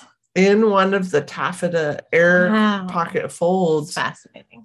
I pinned this cardboard box to the wall, and that is where I hid my weed. Wow, that's fascinating. I like it. Well, it wasn't as good as I thought because my sister found it. And so I will say, and I'll say this because I was actually a fairly good child overall. So I spent most of my high school time living in the loft of the garage because I liked having the privacy and I could play music inside as I wanted. And it was like the insulation it didn't have the boards in front of it. So I remember one time, and actually just one time, that I had somehow, probably from a boyfriend at the time, had given me like a little bag of now that I have a family member who has been in the weed business and has grown probably some of the worst stuff I've ever seen, had given me a little baggie of it, and I had stashed it behind the insulation with my little tiny horrible pipe. And I remember being so paranoid when I smoked by myself that I never did it again. Can't relate to that. So maybe my stuff was just so bad. So at the end of this, Ty says, your mom doesn't listen to this, does she? If this was a horror movie, she'd be the villain. Speaking of Lottie. Wait, Ty said that about Lottie, or Ty said that about herself? No, Ty says that about Lottie at the end. If this was a horror movie, she'd be the villain. I don't know. I think, I mean, honestly, if I were to rate villainhood out of this, I'd say Ty first, Lottie. But I don't think Ty has any self-awareness. I know, but that makes her dangerous to me. Yeah. Because I think Lottie, at least like episodes way before, I had Lottie like, you stay over there because you got some weird shit going on. Like, I can't relate to it. Yeah, that's why are you fine. speaking French? You can speak French, but I'm not going to do the seance with you because some weird shit's going to happen. We love the French. We do. Does. But you shouldn't speak it fluently when you failed the class. And Ty, though, from the very beginning, just as a character, was shady. Anyone willing to break someone's leg for their own self-gain, I don't care what it's motivated by, is a shitty person. It's violence from the beginning. Yeah. Well, I don't think Lottie intended that, honestly. So episode 8, called Flight of the Bumblebee, and they are the Yellow Jackets. So we find Van lying on a funeral pyre, missing most of her cheek. Her sobbing teammates are watching her, and Ty is still drenched in wolf blood. As Van's clothes start to catch fire, she comes to, and her friends realize she's actually still alive. They pull her off, yeah. Yeah, so they pull her off. Doesn't she say that statement of really fire? Yes. So they pat her down, and it's really fucked up. And then Van says, "Really? Fire?" I thought that was really funny. I thought that was funny too. And it made me think about how many times I've told you that I would eat you if you died. Are we saying there'd be a moment where you think I'm dead, you're eating me, and I'm really, Macy? Cannibalism? Yeah. No, and the way I am, I would say it just like that. It's like that. I would slowly remove your calf from my mouth and be like, "Oh my God, I'm so glad you're okay." I'm so sorry. I'm sorry yet. I'm so glad you're okay. Yeah, let me put that back where I've already given you many notices. You've given me if you were dead, it's okay. So if your pulse is out, am I supposed to check a day later? No. What am I supposed to do? But I love that Van wasn't. I mean, that she wasn't mean about it. Yeah, she wasn't mean. It's just getting it. If I chew on your leg, just laugh about it later. I'll stop. And if you are eating me somehow, I would say I get it. I'm still alive. Stop. Put it back.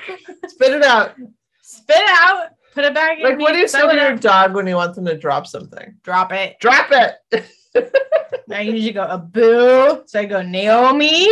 Drop it. And you'd be like, ugh. And I would, or not. I would too. I would. Depending on the hunger level. If I was alive, you would stop 100%. I know that about you. You would stop. Probably. If it was both of you, stop saying probably. If it was us two, we would stop.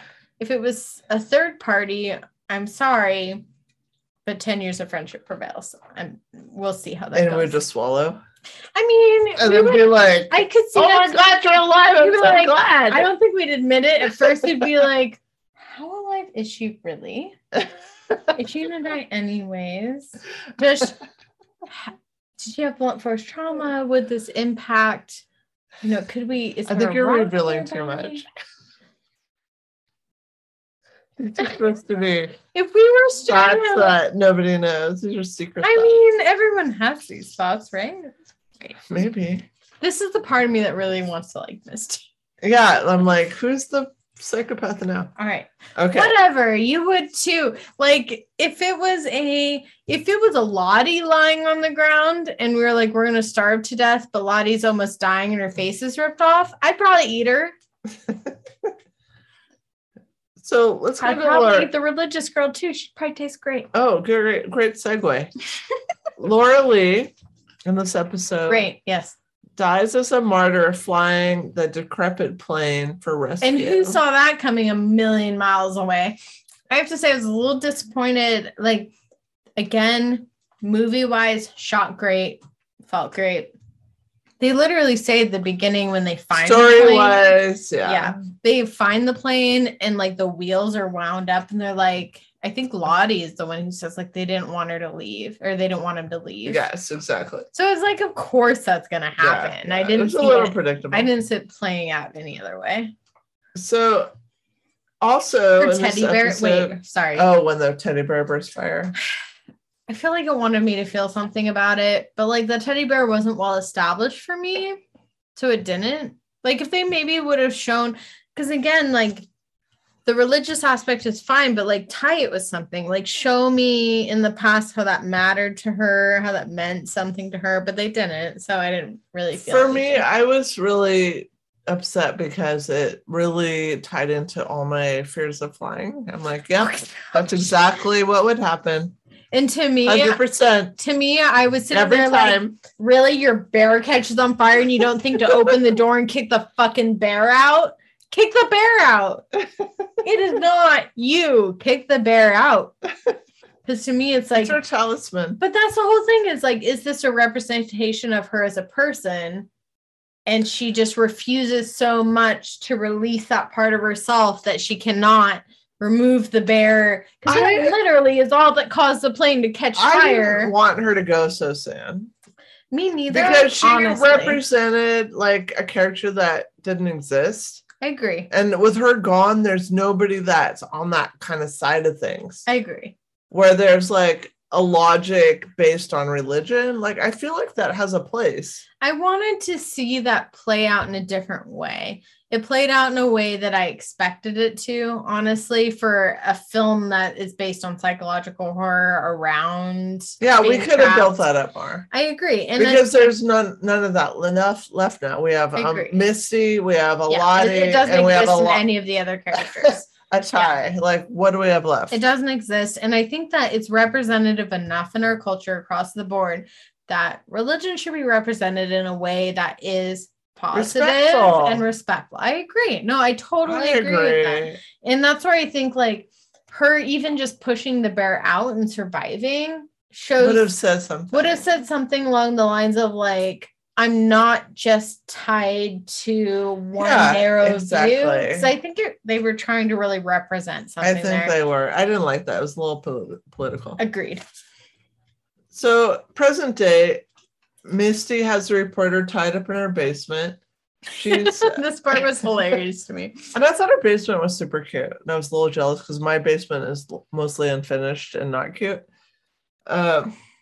So Misty's been watching Nat on the Lang Lang cam, and she watches the cocaine delivery and then busts in, uses herself as a human shield, and then just snorts as much cocaine into her nose as fast I love that. possible. I love that too. I love that she's like, God, I hope this was cocaine or else I'd be dead. But that's Misty. This is where Misty started to evolve for me a bit more to where I went from that question of, do I like Misty as a friend? I love that you wrote that question down. Like actually trying to figure out if I would like Misty as a friend, ... maybe. And I think that part is where I decided yes, because she even made the statement of, gosh, I hope that was what it was. But But either way, I cared about you enough to die for it. And then she said, I've never even tried cocaine before. Which again is that desperate connection, which is obnoxious to most people. So I get that side of it. But like, would I want her in my corner? Absolutely. Would I but also not?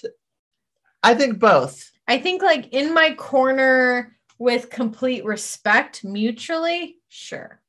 If it was because she's like the people are using her as much as she's trying to use them at this point. So like in season 1, I feel like it could go either way in any direction. I don't think I've seen Misty with a mutually healthy relationship yet. Me neither, no. So we don't know how it'd play out. Except for the one elderly person who died. That didn't go well. Because she died. So Jackie decides to announce Shauna's pregnancy to the group. Which was rude. Rude. Super rude. Agreed. I think how that was done was because that wasn't even in anger, because that was before she knew it was from her boyfriend. Right. She just wanted everybody to know. And by the way, but okay, but in context here, this again leads to me with some Jackie thoughts here, is that so-and-so, the chick was going to fly out, and we have someone who's had their face ripped open, who needs emergency medical help, and my friend is pregnant. No, it was further like incentivizing the Laura Lee martyrdom trip. Yes. Which to me, again, on the Jackie side, like there's at least a protection of her people close to her. I felt like it was disingenuous. I did catch that too, of like, why are you bringing this up? But at this point she hadn't read the journal at this point. She hadn't. So here's a point where it's like, okay, like if we're going to talk about medical necessity, I feel, and I could see her saying that she feels important enough to make you need help. I could see her feeling that pompous enough to make that statement. She didn't volunteer to go with Laura Lee, did she? No, not at all. And I was kind of confused about like that. Would other people ride in the plane? I know. It was like a Laura Lee sacrifice moment. Yeah. And that again, which was weird. Feels to me a bit biased against religion. A little pointed, because ultimately, like, why wouldn't you put the pregnant one and the other one on board with her? Yes, exactly. That's what I thought too. Me too. If you felt they were going to be successful, get them to help. And if you didn't feel that was possible, why are you putting Laura Lee? Never let it happen. 100%. And your half-legged ass in charge of the team was not directive enough. I'm sorry, but if I'm not even the coach, I have been the assistant or the captain. I've been the captain, and I would say, no, I don't care what your opinion is.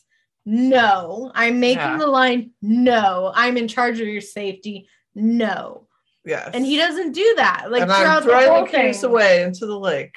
I mean, you do what you need to do. Effing no. No, yes. And multiple times he gets challenged, and he just gets weaker and weaker and weaker. I know. I didn't like that. I didn't like that either, because ultimately, and I think that's part of it was a little bit ableist. I didn't like it. Like, just because he doesn't have a leg, like, doesn't mean that he respect. Yeah, and how many years of respect had he built with them as a coach in the team? They obviously respected him a lot. Yeah, they've changed awful fast. But they didn't show that. And that's the part that I didn't like, is like, the whole time they were there, the only person that showed him respect was Misty, which was confusing. But it was because she wanted to do something. Because if you were my captain, which would be the case if our derby team. Yeah, even if I had a leg or, an arm or sorry, whatnot. What chart says goes, and I'm going to reinforce it. Yeah, take your ass down. Yeah, because even if I can't get up and shoot shit, like I still have a mind that has some sense. Yeah, like you're part of this. And ultimately, if you feel independent enough where you don't want to be part of the quote unquote team anymore, then go make your own independent decisions, but don't include anybody else. Yeah. We're not going to be seeing you off. We're not going to be doing anything else. And nobody said, let's listen to the coach. Nobody, not the entire time of like, let's talk to coach. Coach is the adult here. Nobody adhered to him. Yeah, they just started overriding him. Mm-hmm. Which I think why they got rid of the main coach originally. Oh, yeah. Storyline wise, they wanted to soften his input. 100%. Yeah. And I questioned like putting this comment in here, but I kind of think it matters. We'll say it. I think they made him gay for a specific reason. I think they tried to soften his impact by making him gay. But like if he's gay, because nobody. Rhoda. But like nobody gave him any sort of respect at all, except for the girl who was like leering over the gay guy. So it was, I felt like killing off the main coach and allowing him to be alive, but with one leg and gay, somehow made him disabled in their mind as not being a leader. And I feel that's super, like you just said, super ableist and not okay. I hate that. I have to pee. So you have to talk. I don't even have your notes. This is your topic. Continue what you were saying. Okay. Like I'm not okay with it because I feel like, first of all, his character in the show was strong and he was very thoughtful throughout the entire series about what was right, what was appropriate, what would be helpful. And ultimately, when people acted out against what he said, they died. And if they would have listened to him, they might still be alive. And regardless of that, like he put himself in a position of being responsible for other people. And every action he made mirrored that. He knew the responsibility that he felt.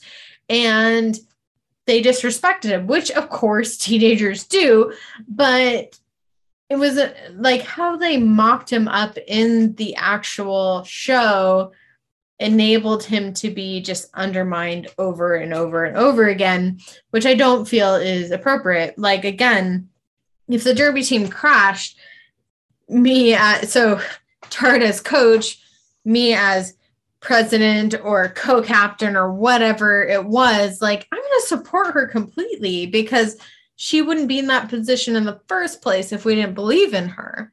And me questioning that on any level means that anything up to that point doesn't mean anything. So I felt like his position was more of a placeholder to show that some leadership was there, but not sort of, and to create a dynamic for Misty to kind of show her weirdness throughout the whole thing. But ultimately, it didn't mean anything, and it wasn't really as impactful as it could have been. I heard everything you said. It was great. Did you? Yeah. I just kind of ranted. Because my bathroom is right next to it. Can I go to the bathroom while you now talk? Oh my God. Did you hear everything I said? No, I did. Yeah. Okay, talk about that. Talk about that. Okay. So this is in the flashback period, it's 1996. Don't trip me. As we've talked about, I think in the last episode, like it was still pretty sketchy to come out as gay. You know, I think this was right around when Ellen came out and she did, lose her show. It was a really big deal. There's lots of talk shows talking about, how brave she was to come out. So the coach being in the closet about being gay absolutely was, in line with that timeline. And people that I went to school with in high school, in the 80s, they were not out until after high school. And it was understandable because there was such a lot of bullying. Oh, hi, Macy. Welcome back. So can I go back to Evil Jackie? Yeah, let's do that. Jackie also in this episode tells Travis about Nat's sexual history, which included one of Travis's bullies. And that puts him over the edge. Mm-hmm. He's super pissed, super hurt. Again, low par move as far as I've seen historically with bullies, but whatever. Like a standard affair. I've seen so many high school students throw other kids under the bus that it's like, expect that. Expect it. If she's not specifically showing you a video of it happening, it's not that meme for high schoolers. High schoolers are some of the brutalest people I've ever seen in my entire life. Sorry. Adult Ty gives Shauna the strength to confront Adam. So Shauna at first goes to just question Adam about like, why is he not on the internet? Why can't I see that you were at Pratt? And allegedly I could see all this applying to me.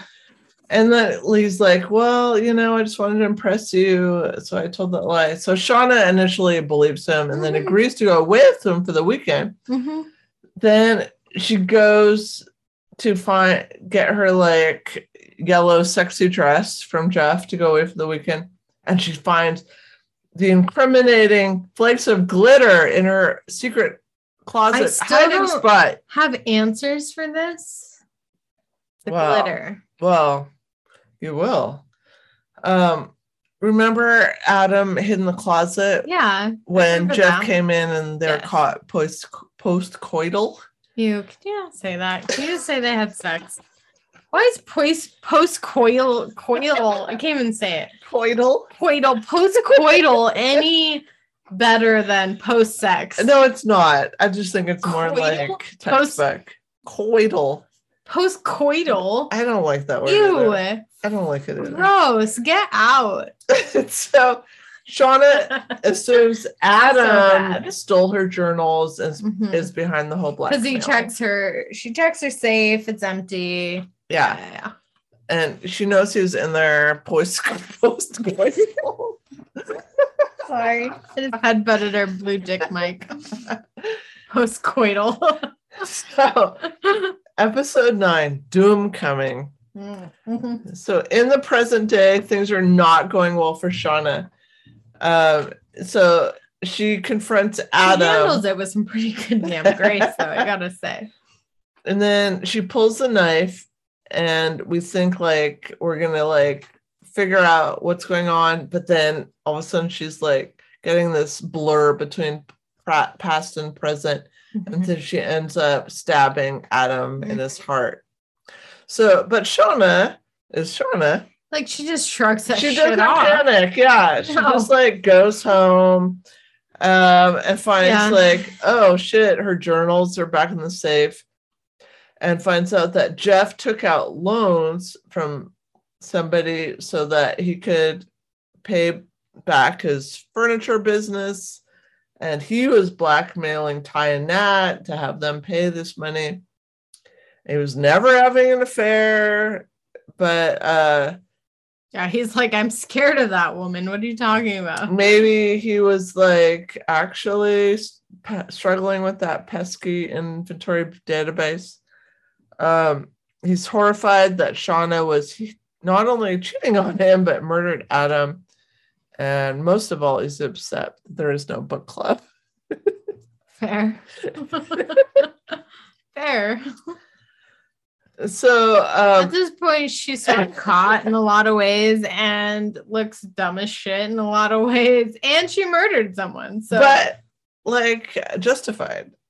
I mean, agreed in a way. I mean, you're like, damn it. Like, fuck. I know. I should ask that follow-up question. Cute, damn it. Well, and like he didn't, so. Yeah, and now, ooh. Shit. So the women gather at Adam's loft. They're all standing around his body, and Shauna like sells them on the story, like she's worked out. So Adam, she's so good at it too. Yes, totally. I was impressed. Adam was the blackmailer, and she killed him when he attacked her. So all three like buy it. Which he never did. Right. Mm-hmm. They're obviously very underwhelmed at the sight of this dead body and like the blood. And this like kind of like just sold it for me. Like they've been through way worse than this. Like this is nothing to them. This is a walk in the park. Agreed. Like, first of all, they're all there in solidarity. Like, doesn't matter what you did. We're a team. We're gonna figure it out. We're a team. We're gonna figure it out. Yeah. But I agree with what this is watered down to is through their experiences, certain members have partitioned out. Yes. This group, that group. Yeah. I support you even though I don't want to, or whatever the reason is. We're friends, whatever it is. And then the group that, again, like we talked about, hasn't been talked about at all. Right. So you support them no matter what. I mean, really murdering someone is like the ultimate support. Like, how do I hide the body? Because in today's time, you could go to prison. Bring Misty into the scene. Oh my gosh, yes. Good segue. So welcome. Nat's like, I know how to solve this problem. Mm-hmm. So they need Misty. Because that's the thing that I like. I like about the realism between Nat and Misty is that they both need each other a lot. Yes. And that Misty plays a role that Nat honestly despises, but understands the place for. Yes. The purpose. And I get that.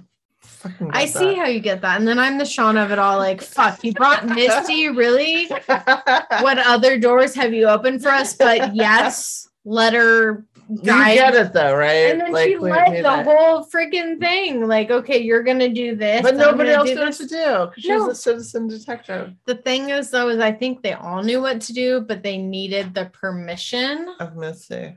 And Misty gave them the unjudging permission to cut up the body. Just freaking do it. You got to do what you got to do. And friends support friends.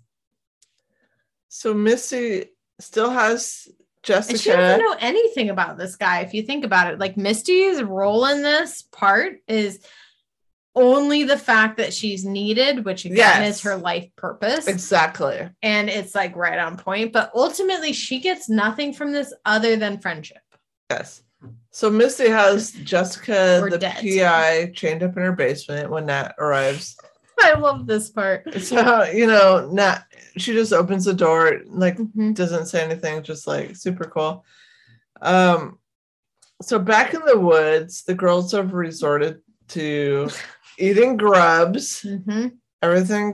Everyone except Jackie, who's like not eating. Can we talk about that one chick killing the bear real quick, though? No, that's not yet. Oh, it's not yet. I thought we passed it. Okay, sorry. No, that's the next one. That was freaky. So, one of the girls like, let's lift the mood. Like, here I have this large jar of berries that have fermented into booze. So now that there's this giant jar of alcohol on the table, they decide to have a doom coming party on the full moon.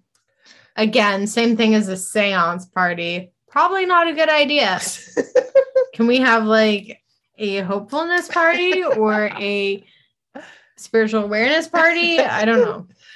So Jackie decides she's going to lose her virginity to Travis. And I was just like so upset because I'm so into like the Nat Travis. I could see why you would be. Honestly, this part didn't bother me at all. No, I was emotionally like, no, she ain't, better not. I didn't care at all because I assumed this probably would have happened in high school anyways. She probably would have effed him because he was desperate and mad at his girlfriend and she was popular and it happened behind the scenes anyways. I think it would have happened anyways. I just wanted this so much for Nat. I know you did. I'm just saying, again, backtracking to what Ty said, is you guys are really freaking bad for each other. So who really cares? I'm glad you're good friends, but you're a bad couple. And I feel like I need to say that to your face right now. And honestly, like, when the plane crashed and we saw the sitch, I was deeply, immediately concerned that there's all these females and 3 males. I agree. And I'm like, what's going to happen? And one of them being the teacher really worried me. Yeah, no, I was like, something's, damn. And one of my concerns with that being that, like, there's only one male teacher who's gay, that they already kind of set up in this position. That's like this thing with Misty as being psychotic and not catching hints, which is a little insulting to the gay community again, in a way of like, oh, they're like, it's about being misled to the heterosexuals of the group. And then there's this one guy. Well, there was two. It was Javi. Because the other one was like too young. He was already out of the age bracket. I know, but my twisted mind is like, what's going to happen with Javi? But he like disappeared, right? Well, that's one of my questions. Is where from this episode, what the hell happened to Javi? Agreed. So, but as far as like they leave one male with all. No, and remember when Travis, when they found the lake and he like first went in, everyone's like, is he actually hot? Yeah, is he actually hot? And like, I felt like totally possessive for Natalie, like of like, excuse me, like that's Natalie's. Like somebody had said that, like he wasn't yours or whatever. And I felt that deeply. But I have to pause you there because someone, I think it was, what was her name? Oh gosh, I'm deteriorating rapidly. Lottie, thank you. Lottie said that's not what we're talking about. No, I know, but I didn't understand what she meant. I understand, but what I'm saying is what you thought that meant is not what it meant. What I'm saying is Lottie meant that he was meant for something else, which means murder. She was going to slit his effing throat to sacrifice him. I didn't relate to Lottie at all. You related to the adolescent self of Natalie, he belonged to you, and that how dare you try to take his virginity when they wanted to sacrifice a virgin is what that meant. Do you know what? No, sacrifice a virgin, and if she took that, then he is no longer a virgin. She took something that wasn't hers. No, I 100% get it, but you seem offended. You won't look at me in the eyes. No, I'm just reading my thing. Are you? Mm-hmm. So they're preparing for Doom coming. Ty makes Van and her these like masks so they won't feel like self-conscious about like her scars. I thought that was cute. I mean, I guess I honestly would feel better if I didn't have a mask on and you didn't make me feel like I had a mask on. Well, she didn't even want to go though, so that was like the thing of getting her to go. Fine. And then Coach like agrees to be Misty's date. And this again is where I feel the plight of someone who's gay just gets kind of played out in movies where it's like, okay, you have to like adhere to the straight woman's affections for you because what else the fuck are you gonna do out here in a stranded place with women in 1996? Yeah, like it sucks. I don't appreciate. Like I wish there was a. Can I just say I wish there was a better storyline for him. Honestly, I think maybe season 2 there'll be more. I mean, we don't know what happens to Coach Ben. I don't know. At this point, she's effing poisoned him. She's cut off his leg. I've been worried anytime she's in a scene with him. Nursed him back to health. This is true, but let's give Misty some credit. The very last scene with him, he has not come up in any of the I think if Misty wasn't there, he probably would have died. In the adult parts, he has not been present at all. A lot of people, I'm like, what happened to them? Where is he now, though? Where is he? I'm very concerned. Where is Javi? Every time I see him with her, I'm waiting for her to kill him. So I'm assuming it's going to happen at some point. I'm like giggling like a maniac. I don't know. Because you're like assuming he's better and like okay because Misty exists in the world. Like a hopeful he person. Is not better because some heterosexual straight woman is obsessed with him. I'm telling you that. That is not good for him. So Misty decides to put some shrooms in his drink to like seal the deal. Good segue. Because shrooms always make things better. I mean, it's not Molly, but maybe it'll help. I didn't write this down, but I thought about writing it down, which was drugs in the wild with friends or isolated are never a good idea. Or a great idea. I feel like no, stop it. I've never heard of this ending in any way positive. Ever. I've had some good experiences. What? So, unfortunately, when Missy's not watching... Pause. What? Don't act offended. I'm not offended. I'm just saying there's been some good experiences. Okay, maybe it would be better if I explain. I've never had any experiences, and I've had a lot of experiences that were very scary around people not in wilderness, and I could assume being wilderness making it worse. No, it makes it better. I would appreciate your perspective is what I mean to say. I don't mean to make it sound bad. I would say in the wilderness, it's better. Why? Because it's not stressful. So you don't feel more isolated by that? You don't feel more scared? No. So like it's a feeling of connection. So you feel more connected to like earth. Everything. Well, how do people play a role in that? Tell me as someone who hasn't done drugs in the wild. It's just like you are nature and everybody's nature, and it's great. Have you slit anybody's throat? Because I feel like you would if you could. Not that I recall. Okay, that's fair. Thank you. I do understand that like when asked that it can feel like offensive, but it's more coming from you and not knowing. Like I don't know. No, I used to do a lot of drugs when I was a teenager. Which is totally fine. It's totally fine. It's something that like, you know, Mount Spokane High School wasn't really the setting. No, I didn't. I lived in California. Exactly. Exactly. And I loved when I was a teenager to follow the Grateful Dead around. And that's cool. Like that's totally something I couldn't have done. Drugs and also, aside from the Grateful Dead, like to do a lot of hiking in nature and love to do psychedelics and be in nature. And it was like a wonderful experience with all who were involved. Super cool because to me, like high school was because I moved to Spokane in my freshman year. So I didn't know anybody when I moved here. And so that's where like the Allisons came into play of like me trying to fit in, of me trying to fit in the Jackies of the crew of like trying to be that second tier to somebody because I couldn't be the first. And then I went to Running Start and was in all of a sudden a bunch of college classes my junior, senior year and wasn't allowed on my high school campus at all. Mm-hmm. So I appreciate hearing those experiences because I feel like I honestly lost out a bit.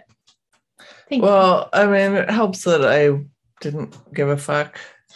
Well, and I'm sure other people have different experiences, but to me, like, I watch movies all the time, like anybody else, and honestly, I don't relate with most of how they depict high school. I don't, and it's helpful to me. No, I don't either. You were on the other side of it. Well, I started as like in all 100% gifted classes. And then discovered drugs, which I thought was like... I discovered boyfriends. I discovered sex also, but like having the drugs on board, like that was like a fucking miracle to me. Like I thought it was like amazing. And got expelled eventually. I distinctly remember turned it around. Being in a barn when my whole group of friends were like smoking weed in high school. And I remember like it went around to everybody and everyone was so fucked up. And I was sitting there like, I don't feel anything, but it's because I didn't know how to inhale properly. So I was just like doing that thing.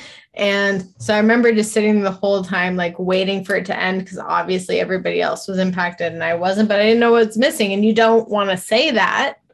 Like I didn't do it right. So that was my early.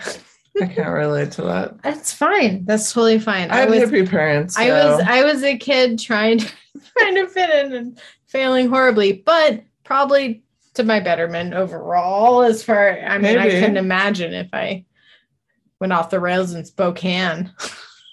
Yeah, I don't know about a different world. No, it is. It's an alien planet. So, where am I? So Misty is gonna like put shrooms in the coach's drink.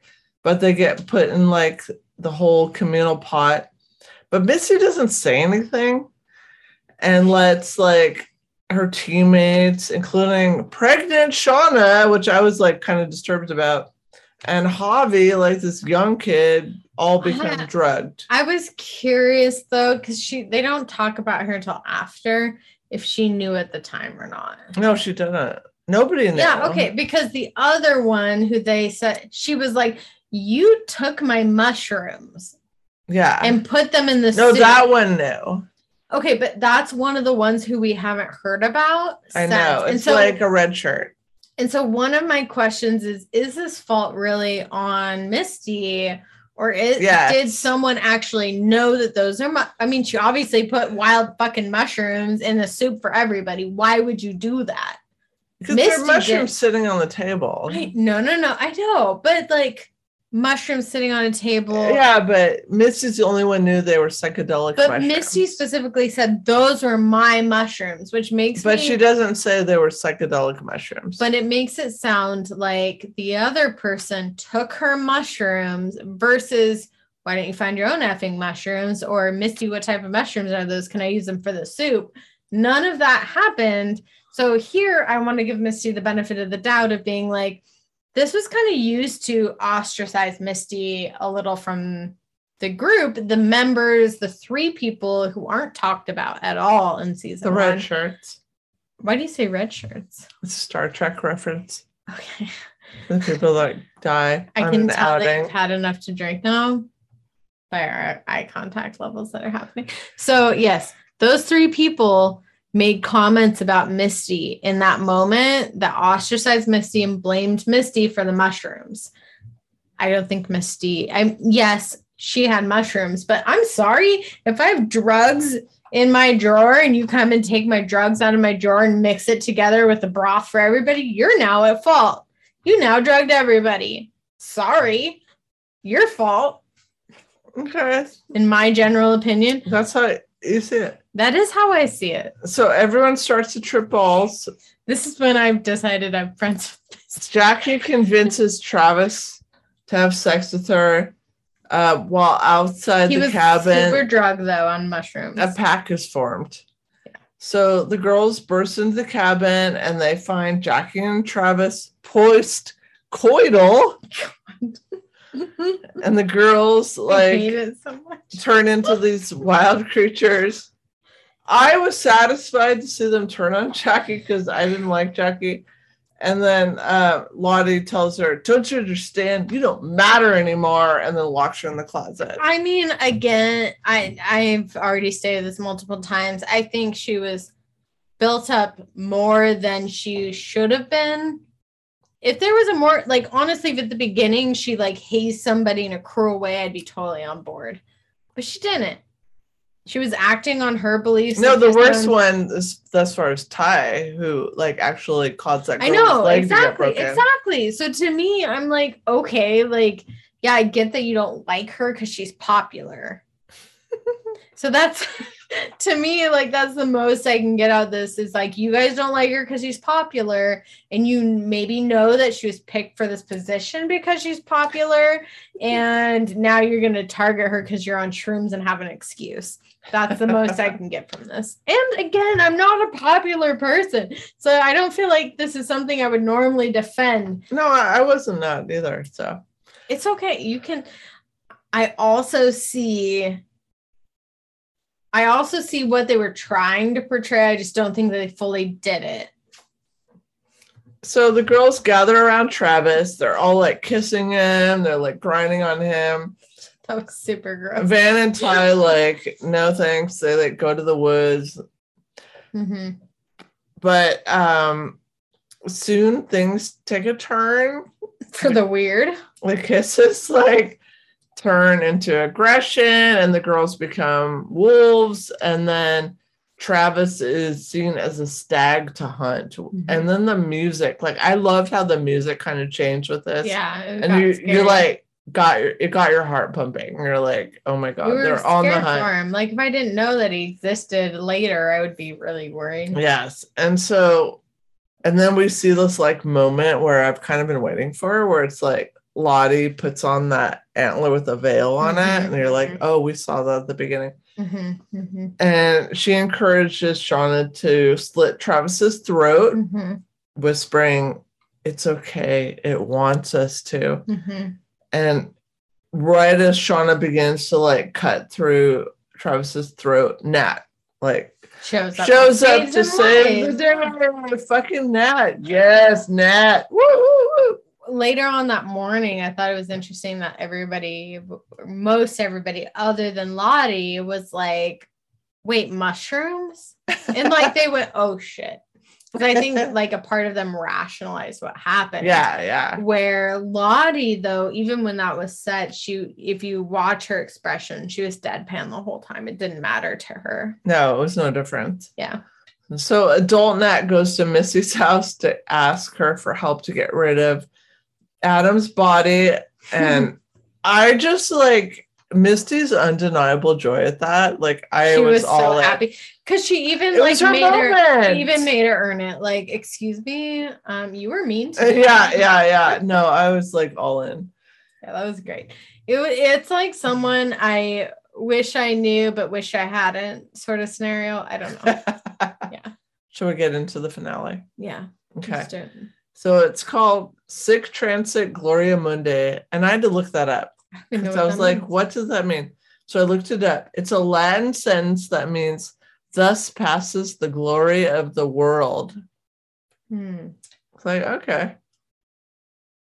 So the morning after the Doom Coming dance, we see the Yellow Jackets are like, what happened? You know, it's like all of us after a hard party. You're like, picking up the bottles from the alley. Like, I love like what's going on. The coach being like, what? We all probably did something we didn't mean to.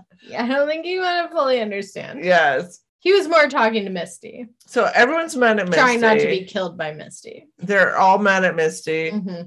And then this bear comes in. Yeah.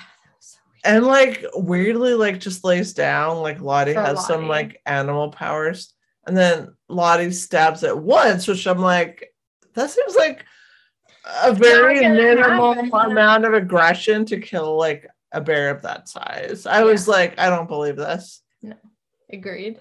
Yeah, like more stabbing, please. More stabbing. I know that like typically, I mean, I get that it was being submissive, but the whole thing is like. But it wouldn't die. The whole thing is like stabbing. A 9mm wouldn't work because it has like fat barriers and blah blah blah. So like one stab to the neck isn't gonna make it. No, I agree. No, I was like, again lackluster. Like, this was a little moment of like trying to make Lottie very supernatural feel. Yeah, it was just not realistic to me. No. So Misty, Shauna, Nat, and Ty in present day reunite to figure out what to do with like the dead body of Adam. Very here and now problem. Yeah. So Shauna says while she's carving up the body, it's just like riding a really gross fucked up bike. I like that. That was funny. I like that too because even while she's doing it, you could see like it doesn't make it any easier to do it now, but you can, I mean, she's done it before. It's feeling like she's done it before. So it's like, okay, this is beyond rabbit. Which they didn't tell in season 1. So there's untold stories. Yes. I'm like, this is beyond rabbits. Like Shauna already put in that role of like the dicer and slicer. She's cut up bodies. And she knows what she's doing. I think the part with her and Jackie, there's some pivot that happens there that I feel a shift, but I think again with not knowing if Jackie died or not, because even if Jackie didn't die, it puts Shauna as the hierarchy. Jackie was hierarchy. I'm number 2. Now I'm number 1. Oh shit! Right, and now it's a shift. There's an alluding to I've done this before. I've ridden the bike. I get that. So Misty steals a bunch of like bleach. I can't even tell you how many times I've worked at group homes where all of a sudden stuff goes missing and someone gets fired. It happens regularly. So she gets all these supplies that like will be luminol proof. Yeah. And she does it under the guise of like she's getting her Tupperware containers, which I thought was really funny. It's not, honestly, again, I've worked in these places. It's not hard. Just do it when your shift's not changing, period. Which was a bit of a difference, like, because she'd go in there when other people were there. Typically, the way these things work is you work an entire shift, right? And then someone takes over your shift. So why would you go in during the period when someone else is there? It just further would solidify the fact that you were there versus I left at my shift. I don't know what happened to the next person taking over. So she says she's getting her containers and she gets all this luminol proof supplies. So once Adam is like cut down to like manageable size, and just again to clarify that he did not do this, right? We found out this was Shauna's husband. Yeah. But we still don't know why Adam was suspicious as fuck. Because he had a thing. Why is he there? The book all the time. He had the Yellow Jackets book. Yes. Why was he so nice? Why is he there all Where did he come from? But however, I did read a thing that he shared to some news source that he was not part of the whatever potential cultist thing. We don't know though. I don't trust him. I don't trust him either, but that is what was said to media, at least. So Missy offers to loan Shauna the shovel she has in her car. Of course.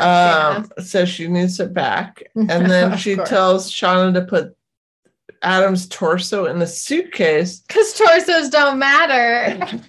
Yes. Obviously. Because you can't trace it to a body and bury it in a specific park.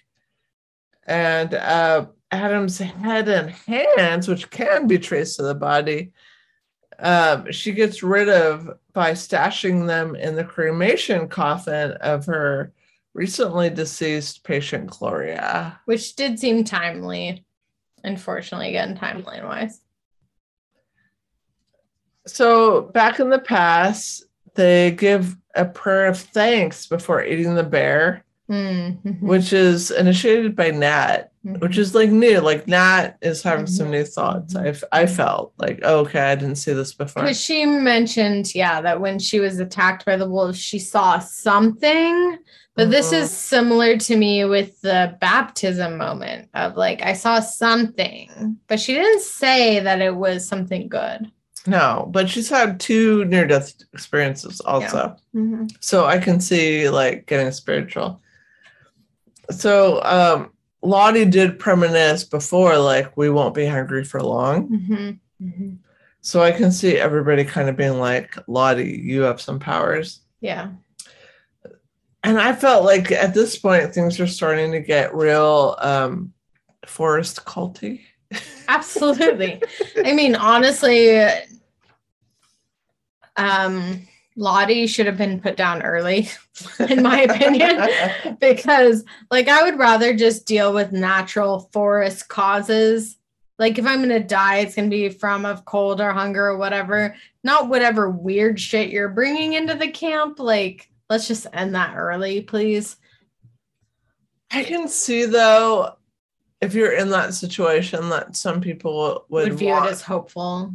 Well, they'd want to put a spiritual lens on things. Yeah, I would not want that. Like, we're not going to just be in the reality of the evidence. We're going to want to bring in some like faith aspect. But what I don't like about that is they didn't do that for the actual spiritual person who died in a freaking plane that exploded. Laura Lee exploded in a plane. R.I.P. Laura Lee. They did not give her any credit before that. And then when she died, then it gets passed to No, it was like the spirituality. The one hitting your head across the window. I'm sorry. The second you do that, I'm out. I don't trust anything you say, and stay at least 10 feet away from me at all given times. Yeah, like spirituality was only okay if it was like this culty thing, but not if it was like actual secular religion. To me, if it was Laura Lee, I didn't like that either. Laura Lee sharing her beliefs and trying to share what Jews in this story. Also, I'm just thinking of that now.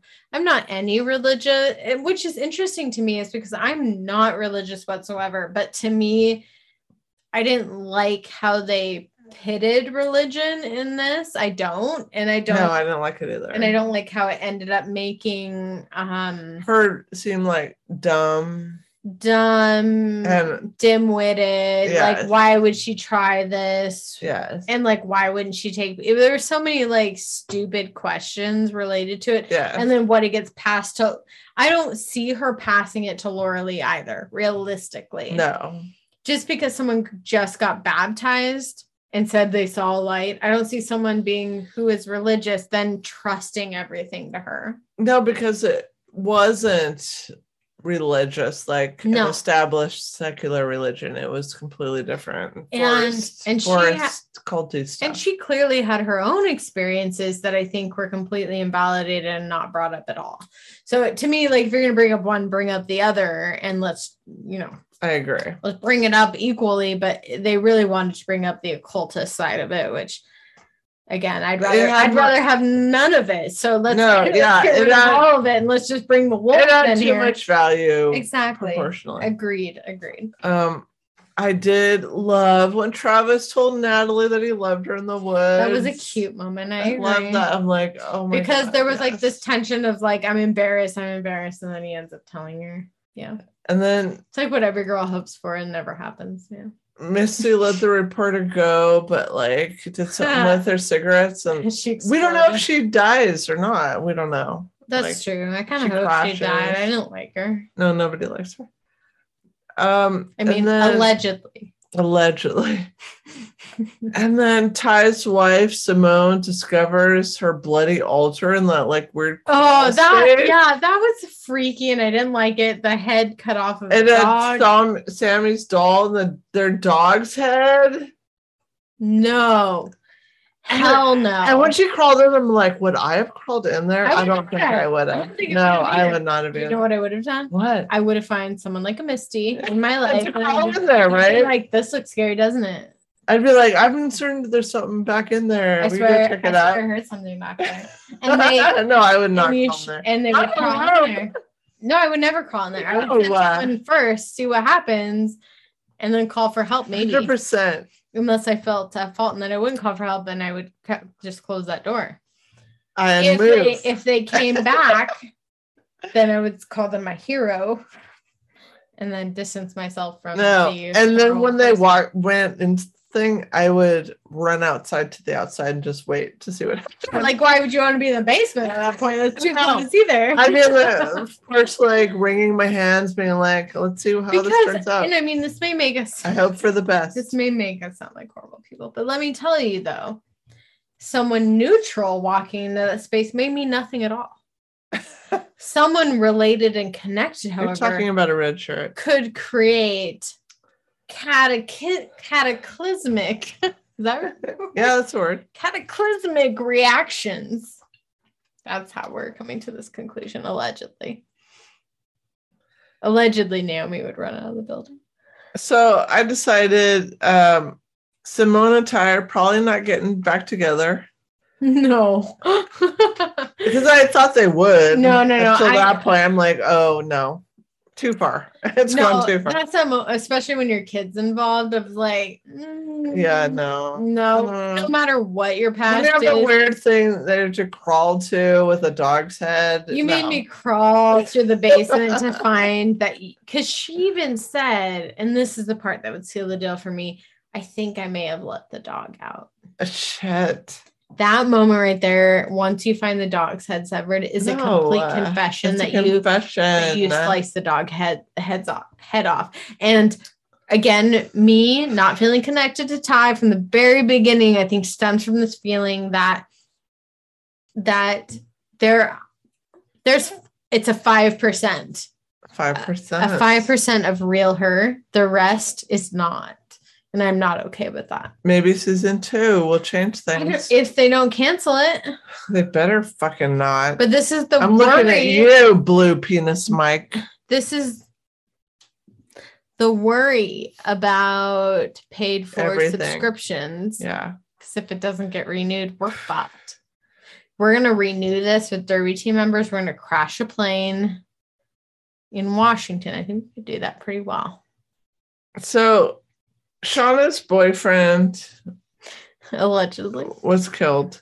Yes. And this, by her, yes. This seems to help Natalie come to terms that Travis maybe actually did kill himself. Well, because in the bathroom, this was Natalie Shauna trying to get out of her own pile here. She's like, maybe this was really just like, stop digging into this. Because she already fucked up, but she can't admit it fully. So she's just kind of putting it off onto Natalie to make Natalie feel bad at this point. To put off her own guilt. We learn later that Lottie, who you don't like. I don't like her at all. Was the one who emptied Travis's bank account after his death. And so. Which to me was like, fucking knew it moment of Lottie. I knew I shouldn't have trusted you. And so the symbols found where he was hanging may mean he was actually part of some cult, maybe that Lottie, Misty, Van, and Ty were/are in. That's one thing I found interesting is Ty, though, is not still together with her ex. But she has that altar. Okay, but why is she not with her ex? We don't know. I know. And I'm like, is Van still alive? I don't think Ty's part of the ex cult, though. Van's been through a lot of shit. I think Van's part of the ex cult. I do. But I don't think Ty's part of the ex cult, but I think Ty is part of the thin place at this point.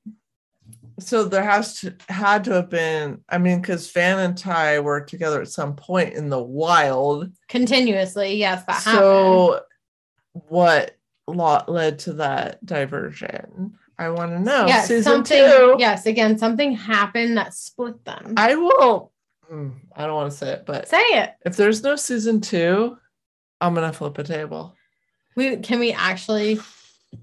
I know this is an antique table. Can we find a table we don't care about and then we're going to flip it? No, we can flip this one as long as we move the questionably aesthetically beautiful plant off the table. It's not that questionable. You mean the one on the table? I just don't want the dirt all over my room. I say the dirt is worth it because I'll help you clean it up, but ultimately, come on. Okay, I'm willing to make a statement. Are you kidding me? So we see a group of people wearing like weird shit. You want to hear my word? Yeah. That I made up. Yeah. Cult fits. Oh God. Cult fits. I love it. with the cabin symbol on them, bust into Natalie's hotel room and they like haul her away just before. Alert. She's about to shoot herself in the head. Mm-hmm.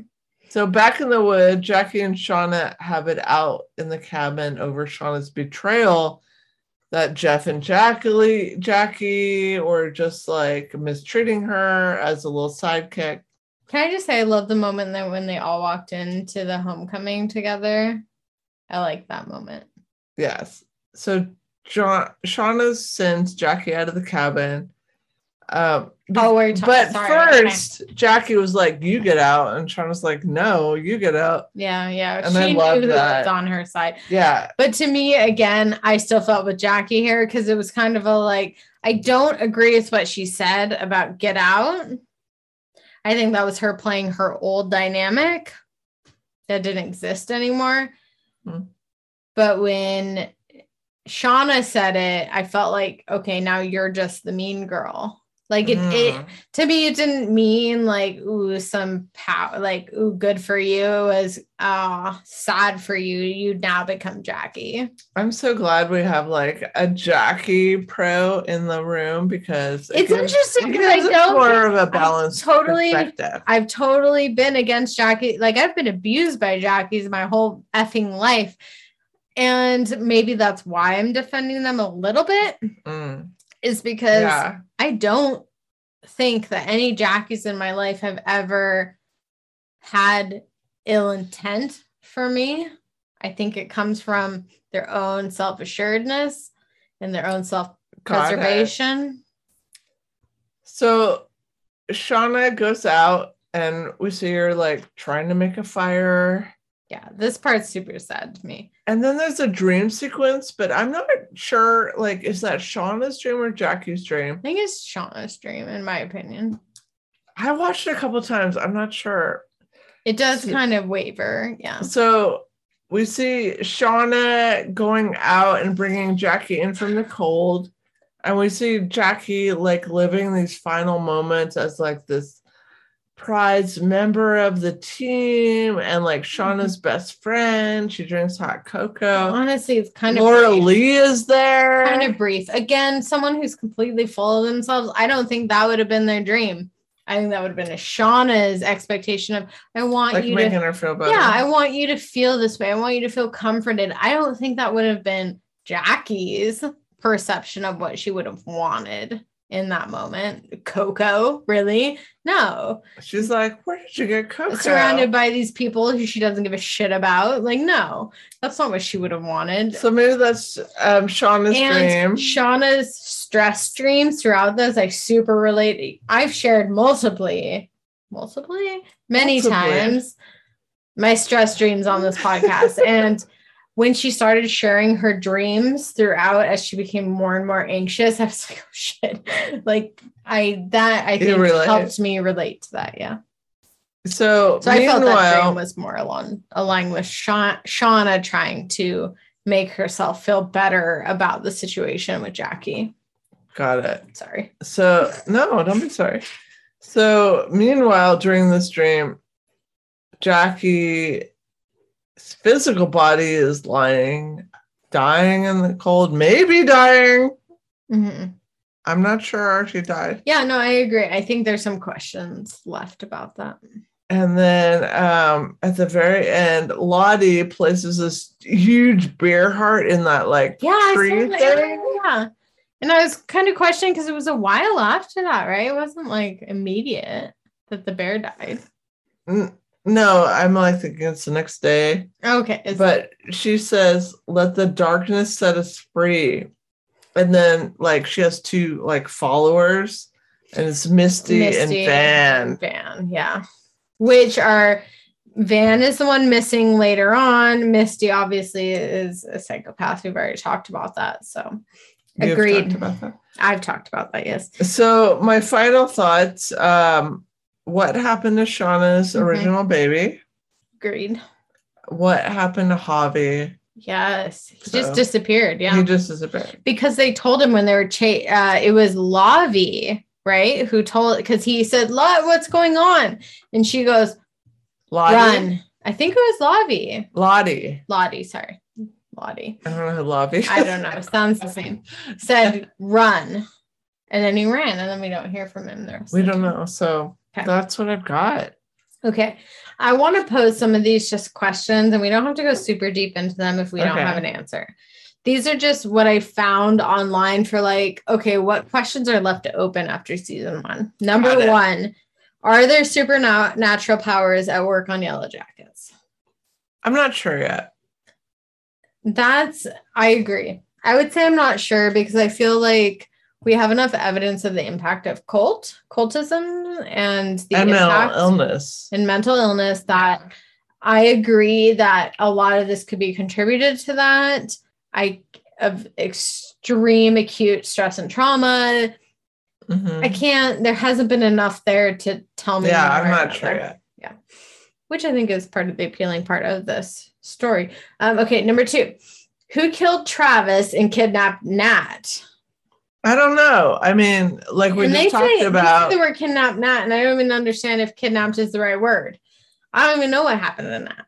I don't know. I mean, at the very end, just kidding. Sorry. Yeah, who are the group of people? Yeah, I don't know. I mean, Lottie and some cult, maybe. Not sure. Do you think Misty's part of that? Because Misty had eyes on her, or was Misty protecting them from her? Well, I think that, as we saw in the last episode, Misty and Van were the two original ones bowing down at the bear heart thing with Lottie. So possibly Misty was involved. Also, why did they know? Like, was it linked in with her Lang cam? And from what I found on this, like who is Lottie? It seems like the Antler Queen is Lottie and is Travis's killer, potentially Nat's kidnapper. Although Natalie is ready to believe that story finale. It's kind of like timed out too well to know for sure who is in charge of what. So is Lottie evil? Is she possessed? Is it mental illness? Any thoughts? Well, I'm not sure. I think it's either hallucinations or visions or. I do think that she was probably prescribed antipsychotics too soon, because they showed maybe unnecessarily. Her in her youth, she was because they specifically show that. I mean, that could be part of like cultural fuck ups with DSM-5. So evil is subjective, honestly, as far as what we've seen so far from Lottie. There's been some insight shared about gender conventions and the savagery of high school hierarchies when they actually have to be themselves. And true version of themselves comes out and they self-actualize. Who are they actually? So perhaps Lottie wants, what does Lottie's story actually mean? And I think that's the part we don't fully know yet. What is that? Because they allude to it, but they give only really one side. Who is Adam? We talked about that. Yeah, nobody knows. He's very suspicious. Yeah, because he agreed. Everything. He's got great abs. That's all I know. Does Shauna's baby survive the wilderness? Nobody. Yeah, that's my big question. What happened to the baby? We'll know in season 2. The timeline doesn't add up. In Taissa? Yeah. Sleepwalking, possessed. Was she possessed of a whole or other personality? Was this mental health? Was this spiritual? Yeah, I'm not sure. The eating the dirt thing, it's almost, if it were mental health, it'd be like a dissociative fugue of some sort. Or pica, which I had when I was pregnant. Of pica. I wanted to eat glass, remember? But she's not pregnant, supposedly, at least at this point, potentially. Yeah. Who knows? History of mental illness, because they had the flashback with the grandma that seemed to also be experiencing some mental illness or visions. That's true. I love how they add that tie that in, maybe it's not mental illness, maybe it's just a real thing. Well, and Teresa wins her election, as we talked about, and there's a smile that's on her face after she wins. Well, because she didn't think she would win. And she thinks, wow, for many, many years, I've been suppressing this knowledge of my alter ego, if not repressing it. And yet now I have a feeling that there could be an advantage to what I've been subconsciously known all along, this other side of myself, this dark power moving forward. So this is what's been possibly considered by other people is this smile at the end of her knowing that she won anyways. That other side of her knowing that she could win. Because at first, she was totally subjected to losing. She's like, I'm going to lose this election. I've prepared my statement, and it's about my kid. And then all of a sudden, she wins, and she smiles. And so there's this kind of, alluding to what does that mean? Is Jackie really dead? We talked about that. I did want to mention, we didn't mention at all, who is the guy in her vision who mentions he looks like the dead hunter in the cabin. He's in like this room on the side when she's in her, hot cocoa, really. And he goes something along the lines of like, you're finally joining us, something like that. Yeah. And he's wearing a plaid shirt here. This is a picture of him. Do you remember? Yeah. No, I've seen that in the intro, but I'm not sure. So that was in the part when she supposedly dies, but they don't explicitly say. And like, who is this person? Is this the hunter, the dead hunter they found in the cabin? Or is he someone else that we haven't met yet? Like, is he another character that's going to play out in Jackie's life? I'm pretty sure he's like that we don't know. Dead guy. Maybe. They did put him in plaid, which to me makes me think hunter. But, I mean, they didn't make it obvious enough for me to feel certain about that. Like, there could be an alluding to. Okay, and then where are the three others? Who's it? Javi? Javi. Thank you. Javi. Yeah. Vaughn, Marie, and Aquila. Van, yeah. Sorry, Van. Marie and Aquila in the future. So, like, none of them have been alluded to in the future we don't know. At all. We have no idea. Where did the girls crash and how will they be rescued? We still don't know that either. And really, the only other question is, will there be a next season and how many seasons will there be?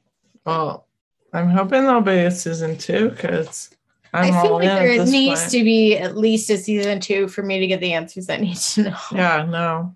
And I hope this won't be like a J.J. Abrams Lost situation where we never get an answer. What's that? Never mind. I'll talk to you later about it. Don't tell me about something I have to start and then finish and be sad about. Never mind. Well, next time. Maybe you have to make peace that you won't get the answers you need.